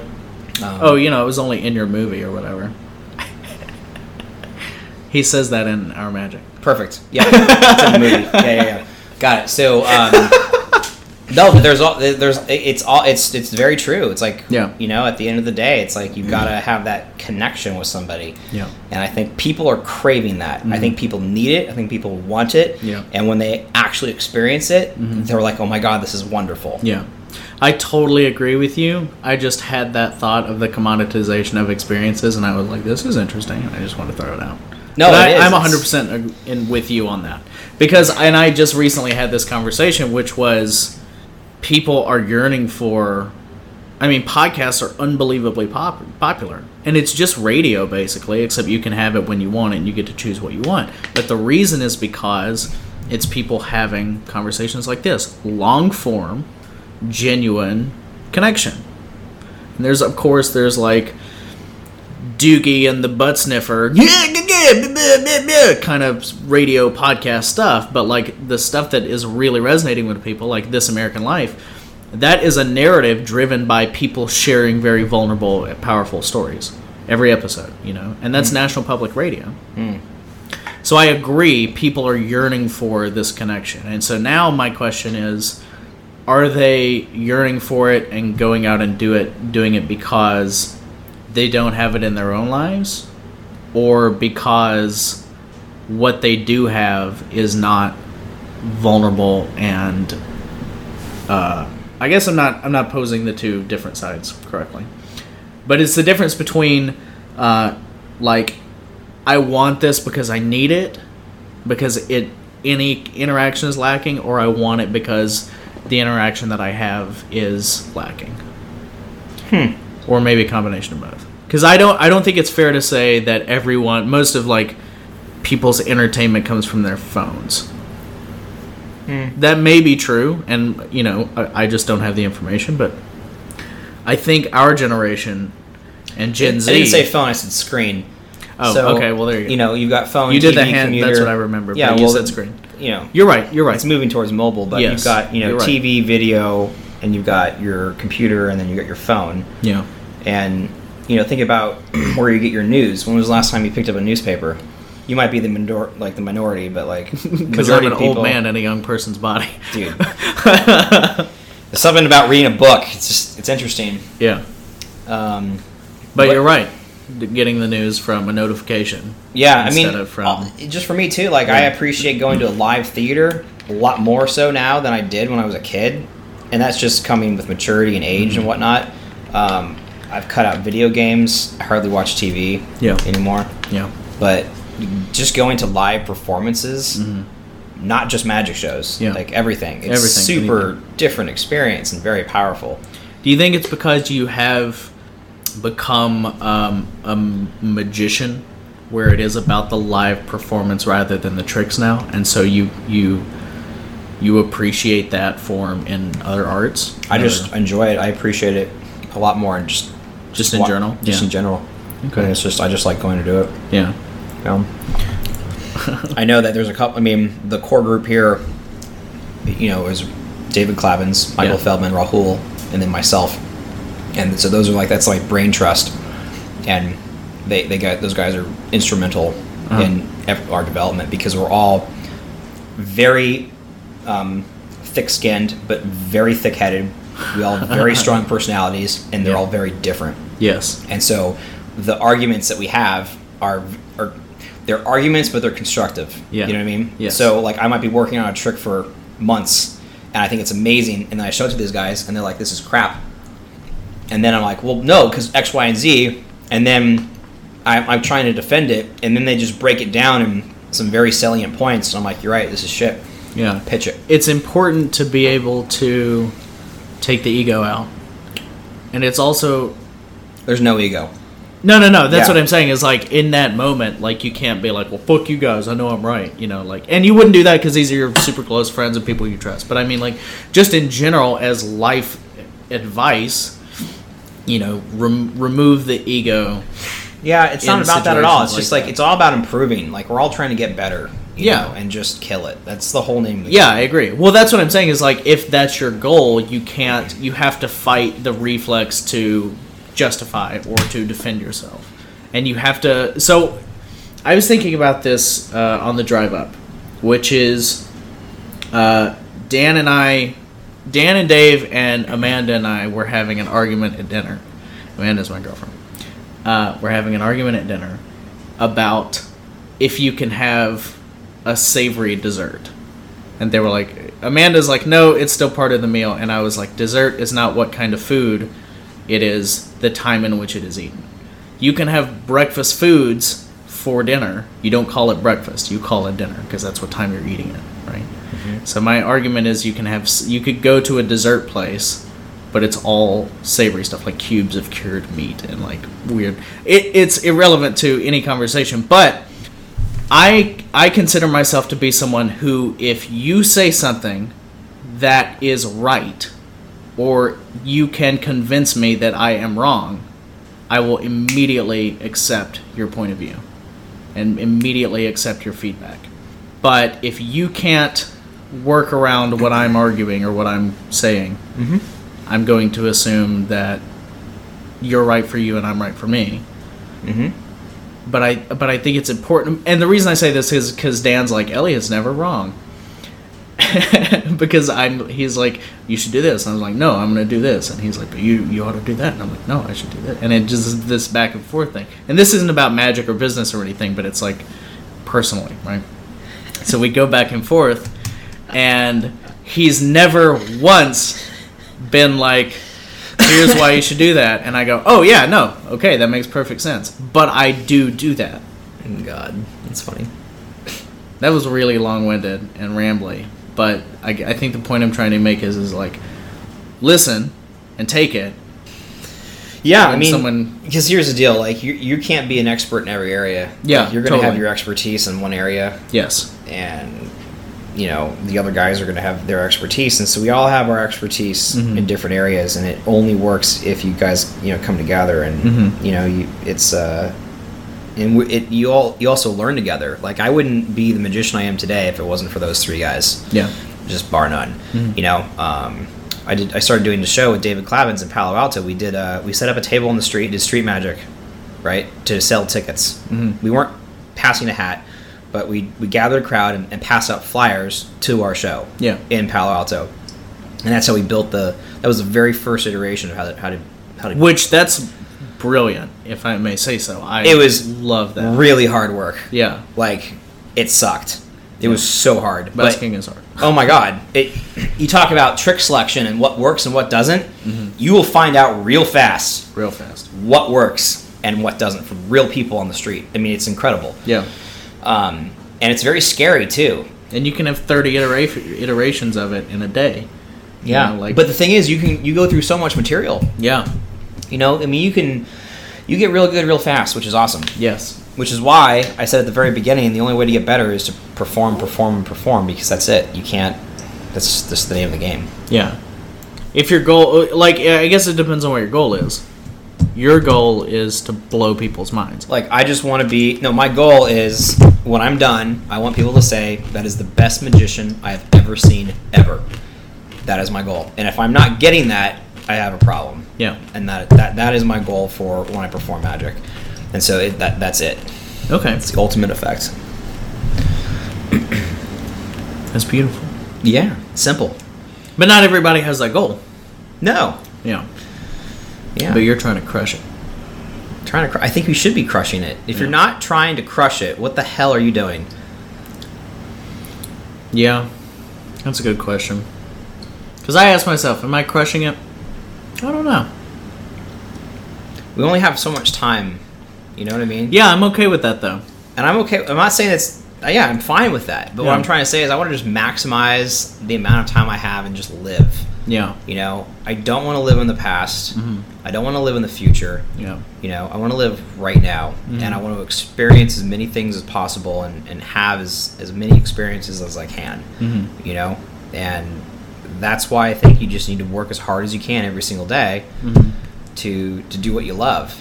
Yeah. You know? There's things that half of life is doing things that you don't want to do. Mm-hmm. There is a part of life where you have to go to work. You have to make money. There's things that you have to do, Yeah. but you still have control over that. Uh-huh. You know what I mean? You mean sometimes you're dealt a hand you can't really. I mean, we're all dealt hands, right? Mm-hmm. And the only thing that we can do is our reaction to how we play the hand. Yeah. You know what I mean? Yes. Like, so I have no control over what the outside world is going to bring upon me. Yeah. Right? My only control is It's how how I you respond react to and it, yeah. respond and play against it. And I have complete control over that. We talk about that in my work too. You need to focus on the areas that you can control and not focus on the things you can't control. Mm-hmm. So what are the things in your life that you can control? You know what I mean? Mm-hmm. And the things that I can control my thoughts, which is a huge thing. I can control my emotions. I can Yep. control my reactions to situations. Yep. And I can control the willingness that I have to work, like the work ethic behind it. Mm-hmm. You know, I can't control what other people are going to do. I can't control what other people are going to say. Yep. You know, not everyone's going to like your magic. Not everyone's going to like you. And that's fine. But it took me a long time to realize that. You know, when I was a kid, I couldn't speak in front of people. I was deathly afraid of public speaking. And I was super shy. And, I took public speaking classes in college to kind of overcome that. Yeah. And it was a big win for me, you know, because I knew I wanted to do magic. Yeah. So if you're afraid of like getting in front of people, I just say, just do it. Yeah. Like the Nike slogan. It's also not as bad as you think it's going to be. And that I think that's pretty universally true. And you're going to fail. Yeah. You're going to 100% fail. And that's not as bad as you think. And it's not bad because what's the worst thing that, like, you worst just said thing- the words out of my mouth there, and I don't know what we're going to do here. Yeah. what's the worst thing that can happen, right? Yep. What is the worst thing that can happen if, like, let's say you're doing a trick and the trick doesn't go well. Yeah. Oh, well, it's just a card trick. It's just a card trick. Let's move on to the next one. Yeah. And I have failed, like, you know, I was doing a trick, and typically I have outs for everything, but Uh-huh. this one situation, I did not have an out for it. Yeah. I got to the culmination of it. I was cutting open a lime, pulling out a card from inside the lime, right? Yep. And it was the wrong goddamn card. And I was dead. Like, there's just no other way. Because, you know, you can't just pull the card out of your pocket now, because Yeah. it looks like stupid, because this was coming from There a was lime. this all build up in the line. And everyone was full, like, how did you get the card in the line? But it was the wrong card. Yeah. And I looked, you know what? And just said, you know what? Well, that one didn't work. Let's move on. And we went on to the next thing. Yeah. You know? That's the worst thing that can happen. But I think, like, for me, like, understanding that it's okay to fail and it's going to be fine, Yeah. you know, at the end of the day, it's a card trick. Yeah. Well, but in life too, For sure. you can't grow without failure. And I think we learn more from failure than we do from success. Yeah. And that slogan's been said before, but I think unless you've experienced failure firsthand and you've experienced pain and just discomfort, you really learn, you know, Yeah. what's important to you and what you really want to focus on. Yeah. And people talk about success and failure as if they're opposites. Failure is not the opposite of success. Failure is a portion of success. Exactly. It's a journey. Yeah. It's not, failure is just not, you know, Edison said it the best. He's like, I didn't fail 1,000 times. I just found 1,000 ways not to make a light bulb. This is the third episode in a row that's come up. Are you fucking I swear to God. You kidding me? No, you're right. You can say fuck.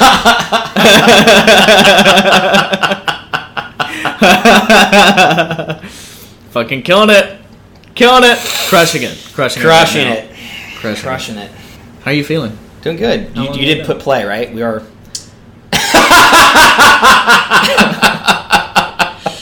Well, it's nice to see you. It's like, and this is awkward. What do you think is magical? What is magical? Well, anything that, I mean, I go back to the quote from Di Vernon, and he says, anything that's mysterious is magical. Anything that you can't explain is magical. It's in the spirit of Di Vernon. He quotes that in that. For me personally, I love being fooled. I think magic does exist, true magic. I think I don't have to see it to necessarily believe it. I just feel it. I just know it. Mm-hmm. There's been too many coincidences in my life that the only way I can describe it, this is magic. I just was in the right place at the right time, and this is just too perfect. And I know we've all experienced that before. And so I think that, it's a great gateway of just showing people. What I think about it is like, hey man, just open your eyes. Like, fucking open your eyes. Yeah. Put your phone away, look up, and just open your eyes to what is around you. I feel a lot of people walk around as zombies all day, not paying attention to anything. Do you feel that magic is strong in the gigs that you're doing because of the area where you live? Stronger? Do you think it is stronger here than it is anywhere else? No, I think. What do you mean? In, say, Podunk, Louisiana, just And the reason I ask is because this is the Silicon Valley-ish tech, Northern California area bubble, whatever you want to call it. Expand on that a little bit. What do you mean? What do you think the people are, or what? Well, so, people are on their phones all the time. Well, you're saying just look up, just open your eyes. That's what's magical. I'm just using the open the eyes as an experience. Like, so for instance, I'll just give you some framework. Most people, when they walk around, they're constantly thinking about either past events or future events. They're not thinking about the now. Yes. Right. We're concerned about the things that have happened to us, or we're concerned about what's going to happen to us, and we're not living in the moment. Yeah. Right. I just open your eyes and experience for what it is currently. I think most people are just walking zombies, and they're not really here. They are off in space. Yeah. Not focused. So what magic does is it kind of gives you that lightning bolt of a jolt to go, what? Yeah. Wait a minute. Everything else shuts off, and now I'm here in this moment. Now I'm living. You are, for just that brief second, you are living. You're like, holy crap, wait a second, how did that work? And you question. Yeah. Right? We stopped questioning. As we're kids, when we grow up, we question about everything. How does that work? How does that work? And then you take it for granted. I give the light switch example. You turn the light switch on, the lights come on. You turn it off, lights go off. Well, how does that work? Yeah. Well, I don't know. There's a wire and blah, blah, blah, blah. Well, that's kind of magical, Yeah. I think the technology and magic will always keep pushing itself. I think magic is usually at the forefront of technology until technology catches up, and then it's not magic anymore. Yeah. And that's happened throughout time. Yeah. But just going back to the point, I use the screen thing as an example because literally people are looking down or at a screen. Yeah. And I have deleted Facebook and Instagram off my phone multiple times for long periods of time just to unplug. Yeah. And it's amazing how you don't miss it. I miss it initially, and I find myself checking my phone to check my status updates or whatever, like what's going on in the world. And then after about a week, those withdrawals go away. Yeah. And I find that I can actually think clearer. And because there's some horrible statistic out there that I don't know the percentage, but there's a high percentage of your time that's spent checking Facebook. Yeah. And it's real bad. But the only difference about Silicon Valley versus the rest of the United States is that there is a lot of smart people confined in a very small area. And it is a very hyper competitive, very cutthroat area. And so it's a no bullshit mentality here. And that's the only difference. Like, I really enjoy traveling to other parts of the country because it's like you leave California and you go to Louisiana, or you go to any other state. You go to Austin, you go to Texas. You take a breath and you can just chill. Yeah. It's like everything slows down, and it is so amazing. It is so nice. Yeah. And the people are just have a slower pace of life, and I think that's not a bad thing at all. It's just it's the nature where we live in, where I live in at the moment. Well, do you think that having a slower pace of life is kind of like having your eyes open and living a little bit? Not necessarily in every occasion, but when I'm speaking from my experience, which is, people that are living slower are living more purposefully. You know? You know what? I don't disagree with that, and I think I agree. Like 2 weeks ago, I was at an event, and I was hired to do magic, and there was another guy there, and he was flown in from Iowa, and he was a real cowboy. Mm-hmm. And he was flown in to sing songs and tell stories. I have to tell you, he had the deepest blue eyes that I've ever seen. Yeah. And he could swim in them like a pool. No, you could. Listen, he was an older gentleman, maybe in his early 60s, maybe late 50s. Okay. Silver hair, had a black cowboy hat on, had the vest, had a belt buckle, had the blue jeans, had the cowboy boots, but not like a performer. We're talking, this was he just got off of a horse. Yeah. Right? But clean. This is what he wears every day. It's like freaking John Wayne getting off a horse looking like $1 million. Mm-hmm. But you look at him and he's fit and he's chiseled but weathered. Yeah. And you just felt this calming presence. Like you look at him and you just instantly relaxed and wow, I know this guy is a very kind, very loving person. Mm-hmm. And I had some wonderful conversations with him about how he spends up to a year at a time by himself moving cattle through Iowa and the backcountry. I mean, that's what he does. Yeah. Just in the wilderness. And it's just fascinating. And he's had a great life. Mm-hmm. And I just think to myself, when I go camping with my brother, we go camping. We try to do one backpacking trip a year. You unplug from everything and it's so peaceful, but it takes you 2 or 3 days to really unwind. To get at ease. Yeah. And then when you're finally rested, you realize this is what it is. This is what it's all about. Just the relaxation standpoint, like true relaxation, unconnected from everything. And that is true magic, in my opinion. Yeah. Yeah. It's hard to get away from that. And people who don't take vacations scares me. Yeah. You'll snap. You have to. Yeah. It's unsustainable. Yeah.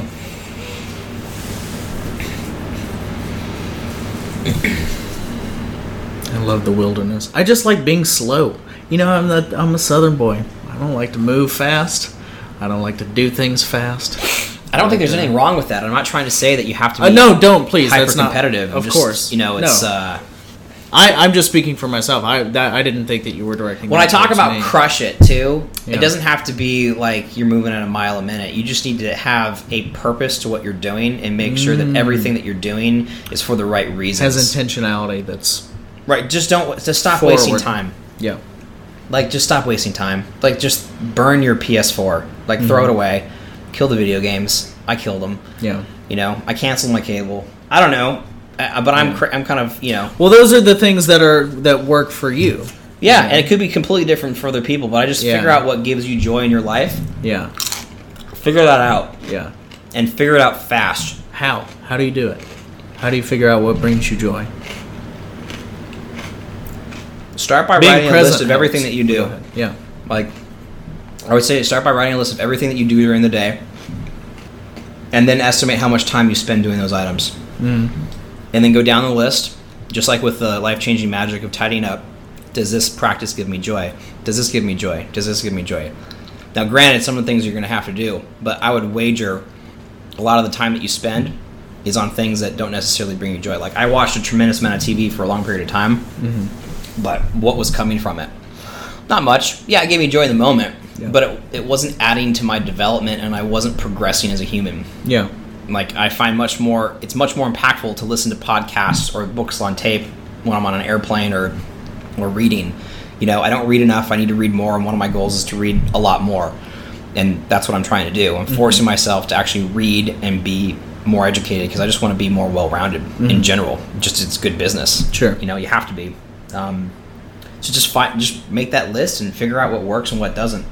I don't have a magic bullet for that, but I think that you need to figure out write out everything that you want to do in your life. You know what I mean? What's your bucket list? Yeah. Freaking do it right now and make sure you start checking those boxes off. Because if you don't write down that list now, you're just going to have that same list in 10 years. You're going to be in the same spot and you probably haven't even checked off anything. And that's a really sad, unfortunate reality. Yeah. I'm all about kind of maximizing the enjoyment of my time, but instead of eliminating things that are wasteful, I'll try to find the joy in the waste. So I got here 15, 20 minutes early. And I just drove around and looked at the houses and, kind of tried to get a feel for the area. And, I drove around in the cemetery right there and, and that brought me joy. But that's, I equate that to being a thing that I can do that is like going out in the wilderness. It's like, I'm here for, 15 minutes early. What am I going to do in 15 minutes on my laptop or on my phone that's going to help me down the road or whatever? Sure. Nothing. So let me be present. Let me drive around. Let me That's get a cool. feel for that, So it's kind of like going out in the take some time to wilderness. do that, Yeah. This year, Dan and Dave and Justin and Rodney, myself, my brother, and my brother's friend, we all took a 7-day backpacking trip. That was this year. That was last year. Canyon. That was earlier this year summer. Maybe it was last summer. I don't know. Because it was after GGG, right? I don't know. It was either this summer or last summer, but it was in the recent past. yeah, it was the Canyonlands in Utah. Yeah. Maybe it was last summer, and we did. It was like 10 days out there, or 7 days, and Jason and I are a little apprehensive because we have much more backpacking and or just camping experience than the Bucks do, which was fine, but it turned out to be an amazing experience for everyone in general. We had a wonderful time out there, and we hit all sorts of weather. The first night we had 100-mile-an-hour gusts on this ridge. The second night was snowing, and the third and fourth night out there were just perfect, absolutely perfect blue sky, and we were able to do some astrophotography with stars. Wow. But it was the third night. The Canyonlands is the most remote national park in the United States, and it literally takes 3 days to drive in to get there because, to give you some perspective on how difficult it is, we had gone 5 miles, and it took us 2.5 hours to drive 5 miles because of the terrain was so treacherous, and all three vehicles were lifted 4-wheel drive vehicles, and the problem is small inconveniences can become major problems out there because it's so remote. So if you break like an axle or a CV joint or pop a tire, it could be a massive problem. So you have to be very careful when you're out there to not break anything. Yeah. And so when we get out there, we camped at the Dollhouse. We walked to the Indian Reservation grain house. Yeah. And we actually saw Native Americans, like where they store their food. And then you come back, and the area we were called was the Dollhouse because the rock formations looked like faces in the rocks. And so you could be walking around and see these different faces. And when we camp, we're the only people there. There's no one else for as far as you can see. That would have really freaked me out. Hundreds of miles. Yeah. In any direction, there's no one else there. Talk about looking at stars and just really relaxing. I mean, we cook good food, bring a cigar, bring a bottle of wine. You sit in a chair and just look up at the stars and think. It's amazing. It's a wonderful experience, and they did a great job, and hope to do it again soon. They did. No, I believe you. No, yeah. No, that's gorgeous. I really, it resonates with me. That's my idea of crushing it, for me, personally. Crushing it is like doing nothing. I love it. I don't want to do a damn thing. No, seriously, sitting there in the chair looking at the sky, I would take a moment to be like, crushing it. Well, you did crush it, because you know what effort it did to take you to get there? That was your freaking reward. Yeah, that's true. We spent 3 days That's true. busting our ass to get there. Yeah. You know what I mean? Plus the 2 days driving to Utah. We drove from California to Utah. That took 2 days. Then it was 3 days of driving off-road to get to this campsite. Yeah. You're crushing it when you get there. That's right. How are you doing on time? I know you had... We're good, man. Whatever you want to do. Are you sure? Okay. Well, I've got... we talked about fashion. What is it... What do you think it is that, energizes you about scotch and wine and cigars? What is it? What is that? What is that appreciation of that? Where does that come from? How does that make you feel? Answer any or all of those questions. I don't know. I like scotch. I can appreciate it. Why do you want to? Some people don't want to. Here's the answer. The answer is this. I was diagnosed with celiac disease 8 years ago. Yeah. And so it became gluten-free. Yeah. And I used to make beer. well, you can't have beer being celiacs, so you have to find different alternatives. And so I didn't get really into Scotch and wine until I couldn't drink beer anymore. And yes, there's gluten-free beer, but it's horrible, so you just don't want to do that. And so that's when I started getting Scotch and learning about it, and there's a documentary on Netflix you can watch about it. Yeah, but most people don't give a shit. Why do you? I think it's, well, I would rather have a drink and appreciate the drink for what it is versus trying to get drunk. So I don't drink to get drunk. I drink to appreciate the taste, and I can appreciate the different flavor palettes of old scotches versus new and really good wine. And I've just developed that over the years, and I think that's just a different mentality. Like a lot of people go out to get wasted for, like, let's take shots or whatever, and I'm not about that. Yeah. Like, I don't want to do that. Like, I mean, we can go out and have fun, but we're going to be drinking a really damn nice bottle of wine and doing it at the same time. Yeah. I don't have a better answer than that. Sorry. Really? I thought that was going to be like 15, 20 minutes that we could just jam it out. I don't know. Sorry, dude. No, that's okay. Because, I mean, for me, the reason that I like Scotch is it started as a young person. My dad built the second story of our house and did everything. He did all the air conditioning, he did all the electrical, he did all the finishing, put in all the carpet, the walls, everything. I mean, all of it. And he had this, he built like a little smoking perch on this big window that he put in, right? And the upholstery for this chair, this little ledge, had martini glasses on it and little musical notes. My dad was a jazz sax player when, like, 30 years ago, just for fun.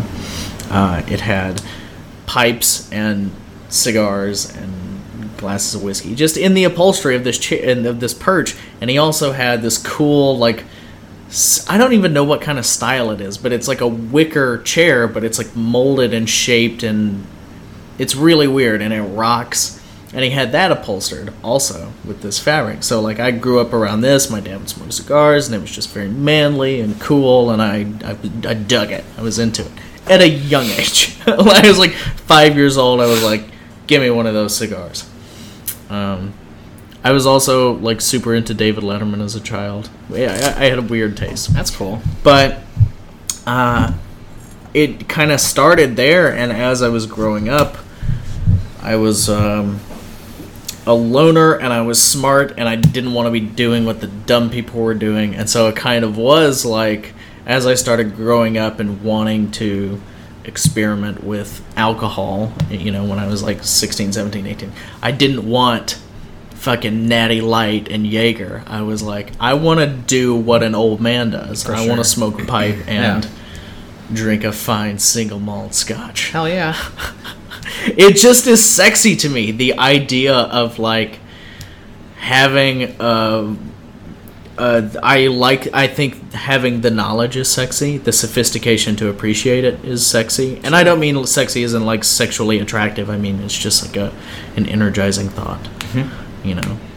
And I like the image that I painted for myself. Have you seen the Nick Offerman Yule log video? No. You know who I'm talking about when I say Nick Offerman. He's an actor in film and television. He's most well known for his Ron Swanson character in Parks and Rec. Oh, I know him. Yeah. So he has a YouTube series called My Tales of Whiskey, and he partnered with Diageo, which owns Lagavulin and Talisker and Oban and a couple of other scotches. And he does, like, little 2 and 3 minute videos about him being, like, this man character and drinking Lagavulin scotch or, you know, Oban or whatever. And they're these fun, informational, educational little videos about Scotch whiskey, but they're also, like, really funny. And he has this one video where it's him sitting in front of a fireplace. It's called, like, My Tales of Whiskey Yule log. It's him sitting in front of a fireplace with a bottle of Lagavulin and a glass for 45 minutes looking into the camera. And he'll like sip from the glass, readjust, and for 45 minutes he's just sitting in this chair like slightly adjusting his position, getting comfortable, pouring whiskey, drinking it. That's it. That's all the video is, and him like looking into the camera. But this is in the library of his home, which is like, you know, he's a woodworker. He's a man who works with his hands. He builds canoes and shit. He built his library. It's like dark mahogany, beautiful leather-bound books that really serve no purpose other than to be there as art. Sure. You know? And like when I was a kid, this is something I've seen recently, but it's kind of the embodiment of the area where people drink whiskey and smoke pipes. I was like, this, you know, erudite, manly library in a smoking jacket and a pipe and a glass of whiskey. I was like, that's what I want to be. That's cool.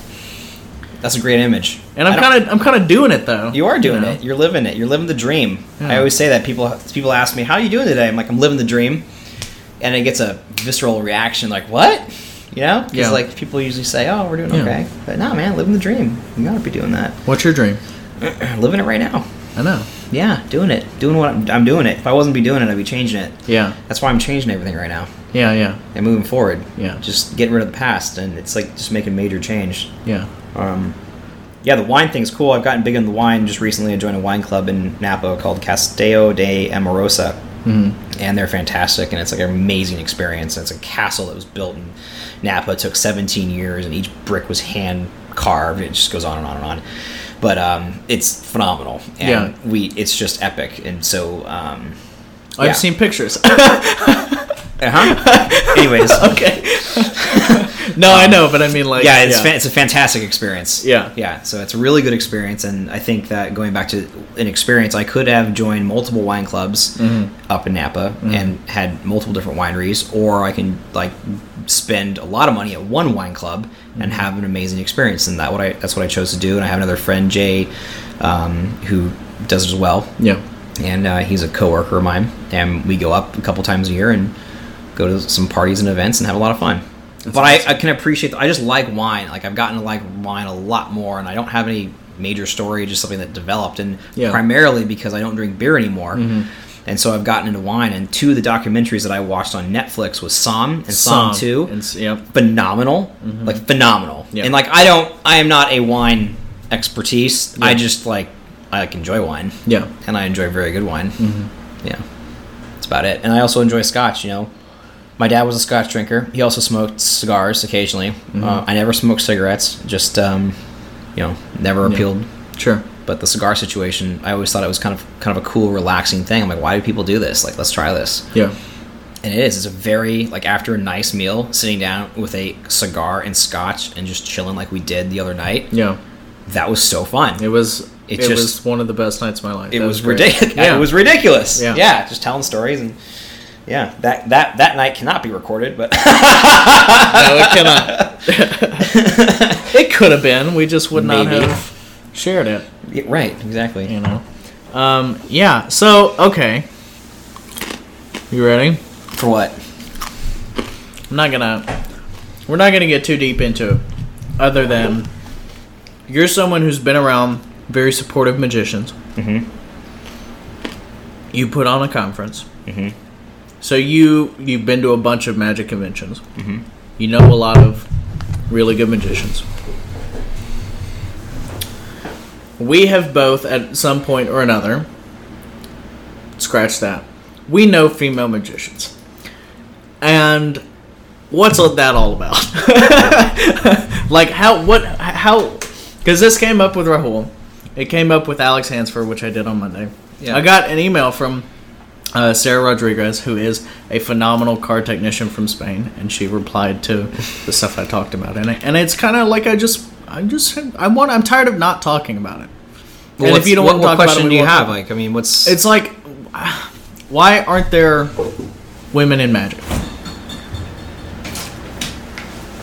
I don't know. Okay.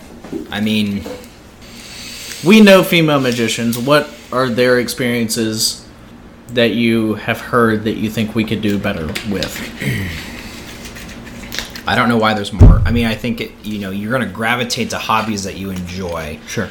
You know, guys, most guys, I don't know how you got into magic, but you're shy and whatnot. You're trying to meet girls. I think that's a path that a lot of lot of guys take. Okay. That's one. Why women get into magic? They enjoy it. I mean, I think that the bottom line is they find it fascinating and they enjoy it.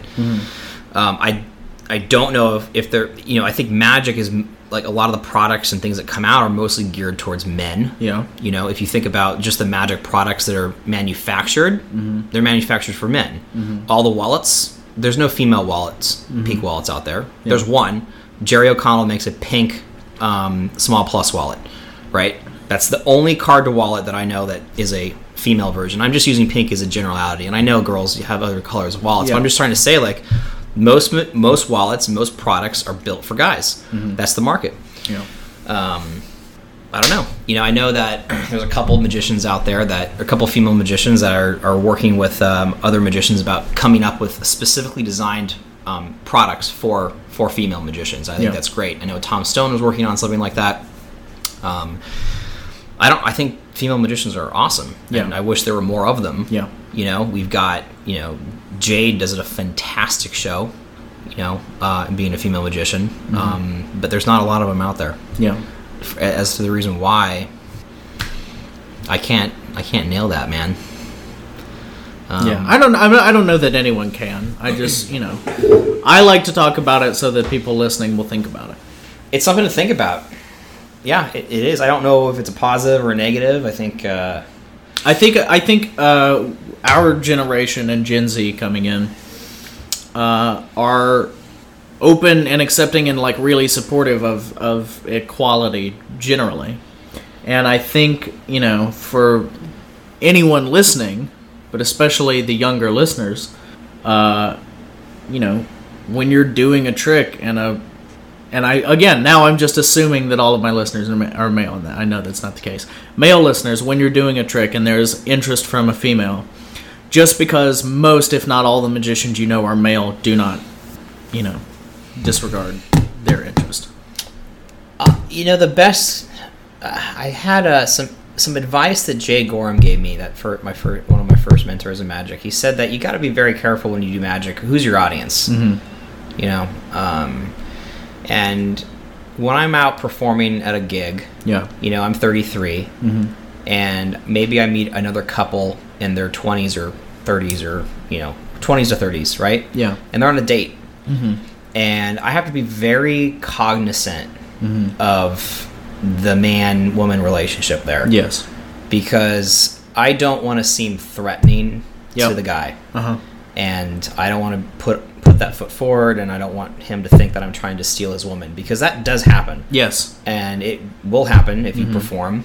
There's lots of big egos that fly around, because here you have this guy coming in doing amazing things, getting a really good reaction out of his girl that he probably has never seen before, right? Yeah. And jealousy does trip up. Now, if I'm 60 years old and I'm performing for that same 20 or 30-year-old, I can do different things, and I can get away with different things, and I can say different things, versus if I'm 30. Like, there's things that when I'm 30 that I cannot do versus 60. And I'll give you a perfect example. Kim Silverman is a wonderful magician, and I don't know how old he is. He's maybe 50s or 60s. He could be 50. He could for those be of you that 10, don't know, and Kim is he's a dear friend, and he's an amazing magician. Yeah, he looks like a wizard. For those of you who don't know, he looks like Gandalf, right? Or Santa Claus. Or he wears wizard outfits as daily clothing. Yeah. Like he's a true wizard by nature. Wizard, yeah. But he does this amazing piece to women where he takes their hand and he looks deep into their eyes and he kisses their hand, and he's got like this little phrase that he says.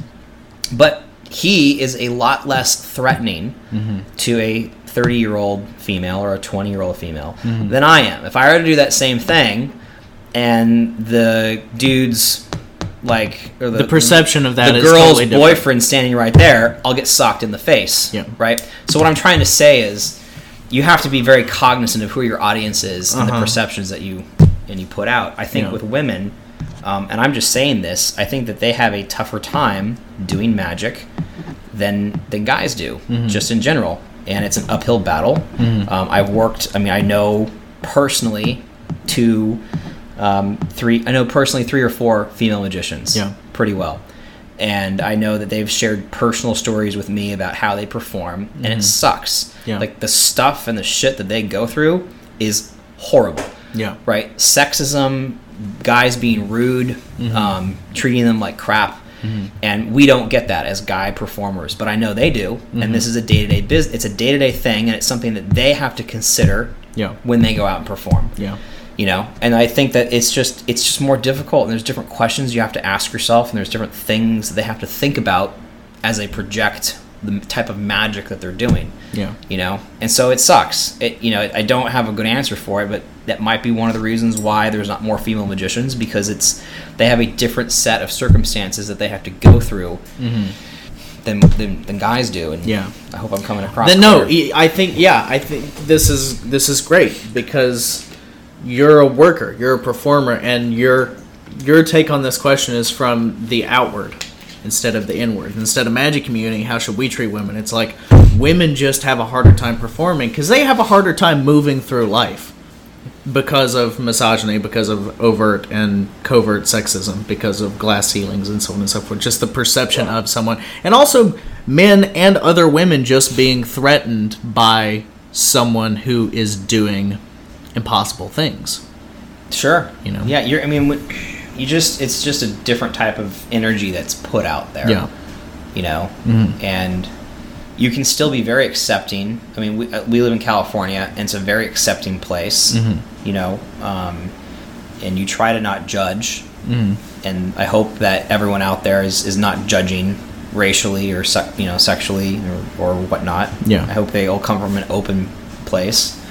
But there are areas that don't feel that way. Yeah. You know, there are areas that are still very set in very old, crude ways of thinking. And you're going to encounter that everywhere you go. Yeah.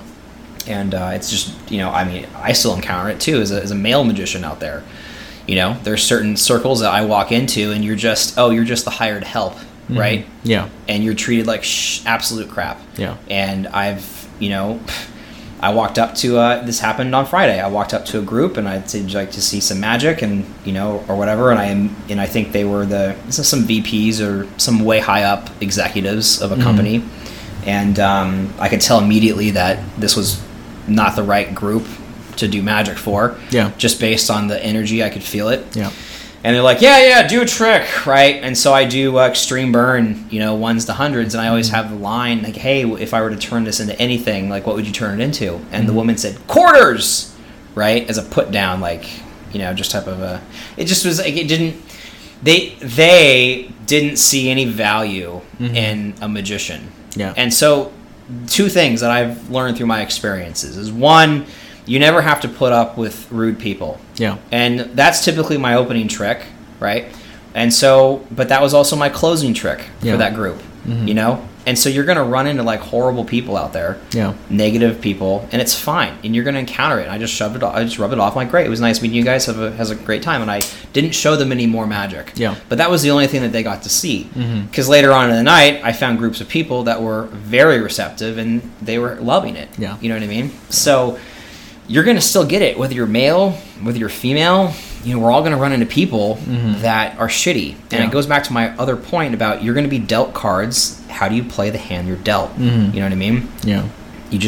All you can do is how you react to the situation. And in that situation, when I was confronted with very hostile people that were not in any mood, I just was very polite, very cordial. And I said, nice to meet all you guys. Have a wonderful evening. And I walked off. But that's the only thing they got to see. It was just fine. You know what I mean? Of course, yeah. Yeah. All right. No, that's all great. It's great advice. It's great wisdom. I think that, like, you wouldn't be the magician you are without Rahul and David and Michael. And I'm just saying your words. But, I think it's important also for anyone listening, but especially women, to find that group. You need to find your group of people. Yeah. You need to find a trusted group of not yes men. Yeah. You don't want people that are just yesing you. Yeah. Because you're not going to progress. And you need to find people that are better than you in areas that you're weak in. If that makes sense. So you just don't find people that are all good in one specific thing. Yeah. Right? Unless that's your ultimate goal and you don't want to be a well-rounded person. You got to find people that are smarter than you in areas that you know you're weak in. Like David Clavins, for instance, he's phenomenal in front of an audience. Like, he is extremely witty, he knows how to craft language, and he's very good at that aspect of it. Mm-hmm. And so he's been very instrumental in helping myself and everyone else here too. And how, hey, like, that was good, but if you were to say this, this, and this, you would have gone here. And then he gives you immediate feedback on it, and it's amazing, and because he's spot on. Yeah. You know? And Michael and Rahul come from, Michael comes from a more technical standpoint too, from like, okay, well, here's some esoteric things. Rahul has a very good ability to bring people together, and so he's from the Juan Tamariz school of thought, and so he's always about connection and whatnot as well. Mm-hmm. And so it's, everyone has their own little thing. Yeah So it's good. Yeah, I think that was a nice little cap. How do you feel? You feel good? I feel good, man. Feel good? We did 2 hours. Wow, nice. Yeah, I usually close with one thing. Okay. Can we do that real quick? Sure. This is the speed round. Okay.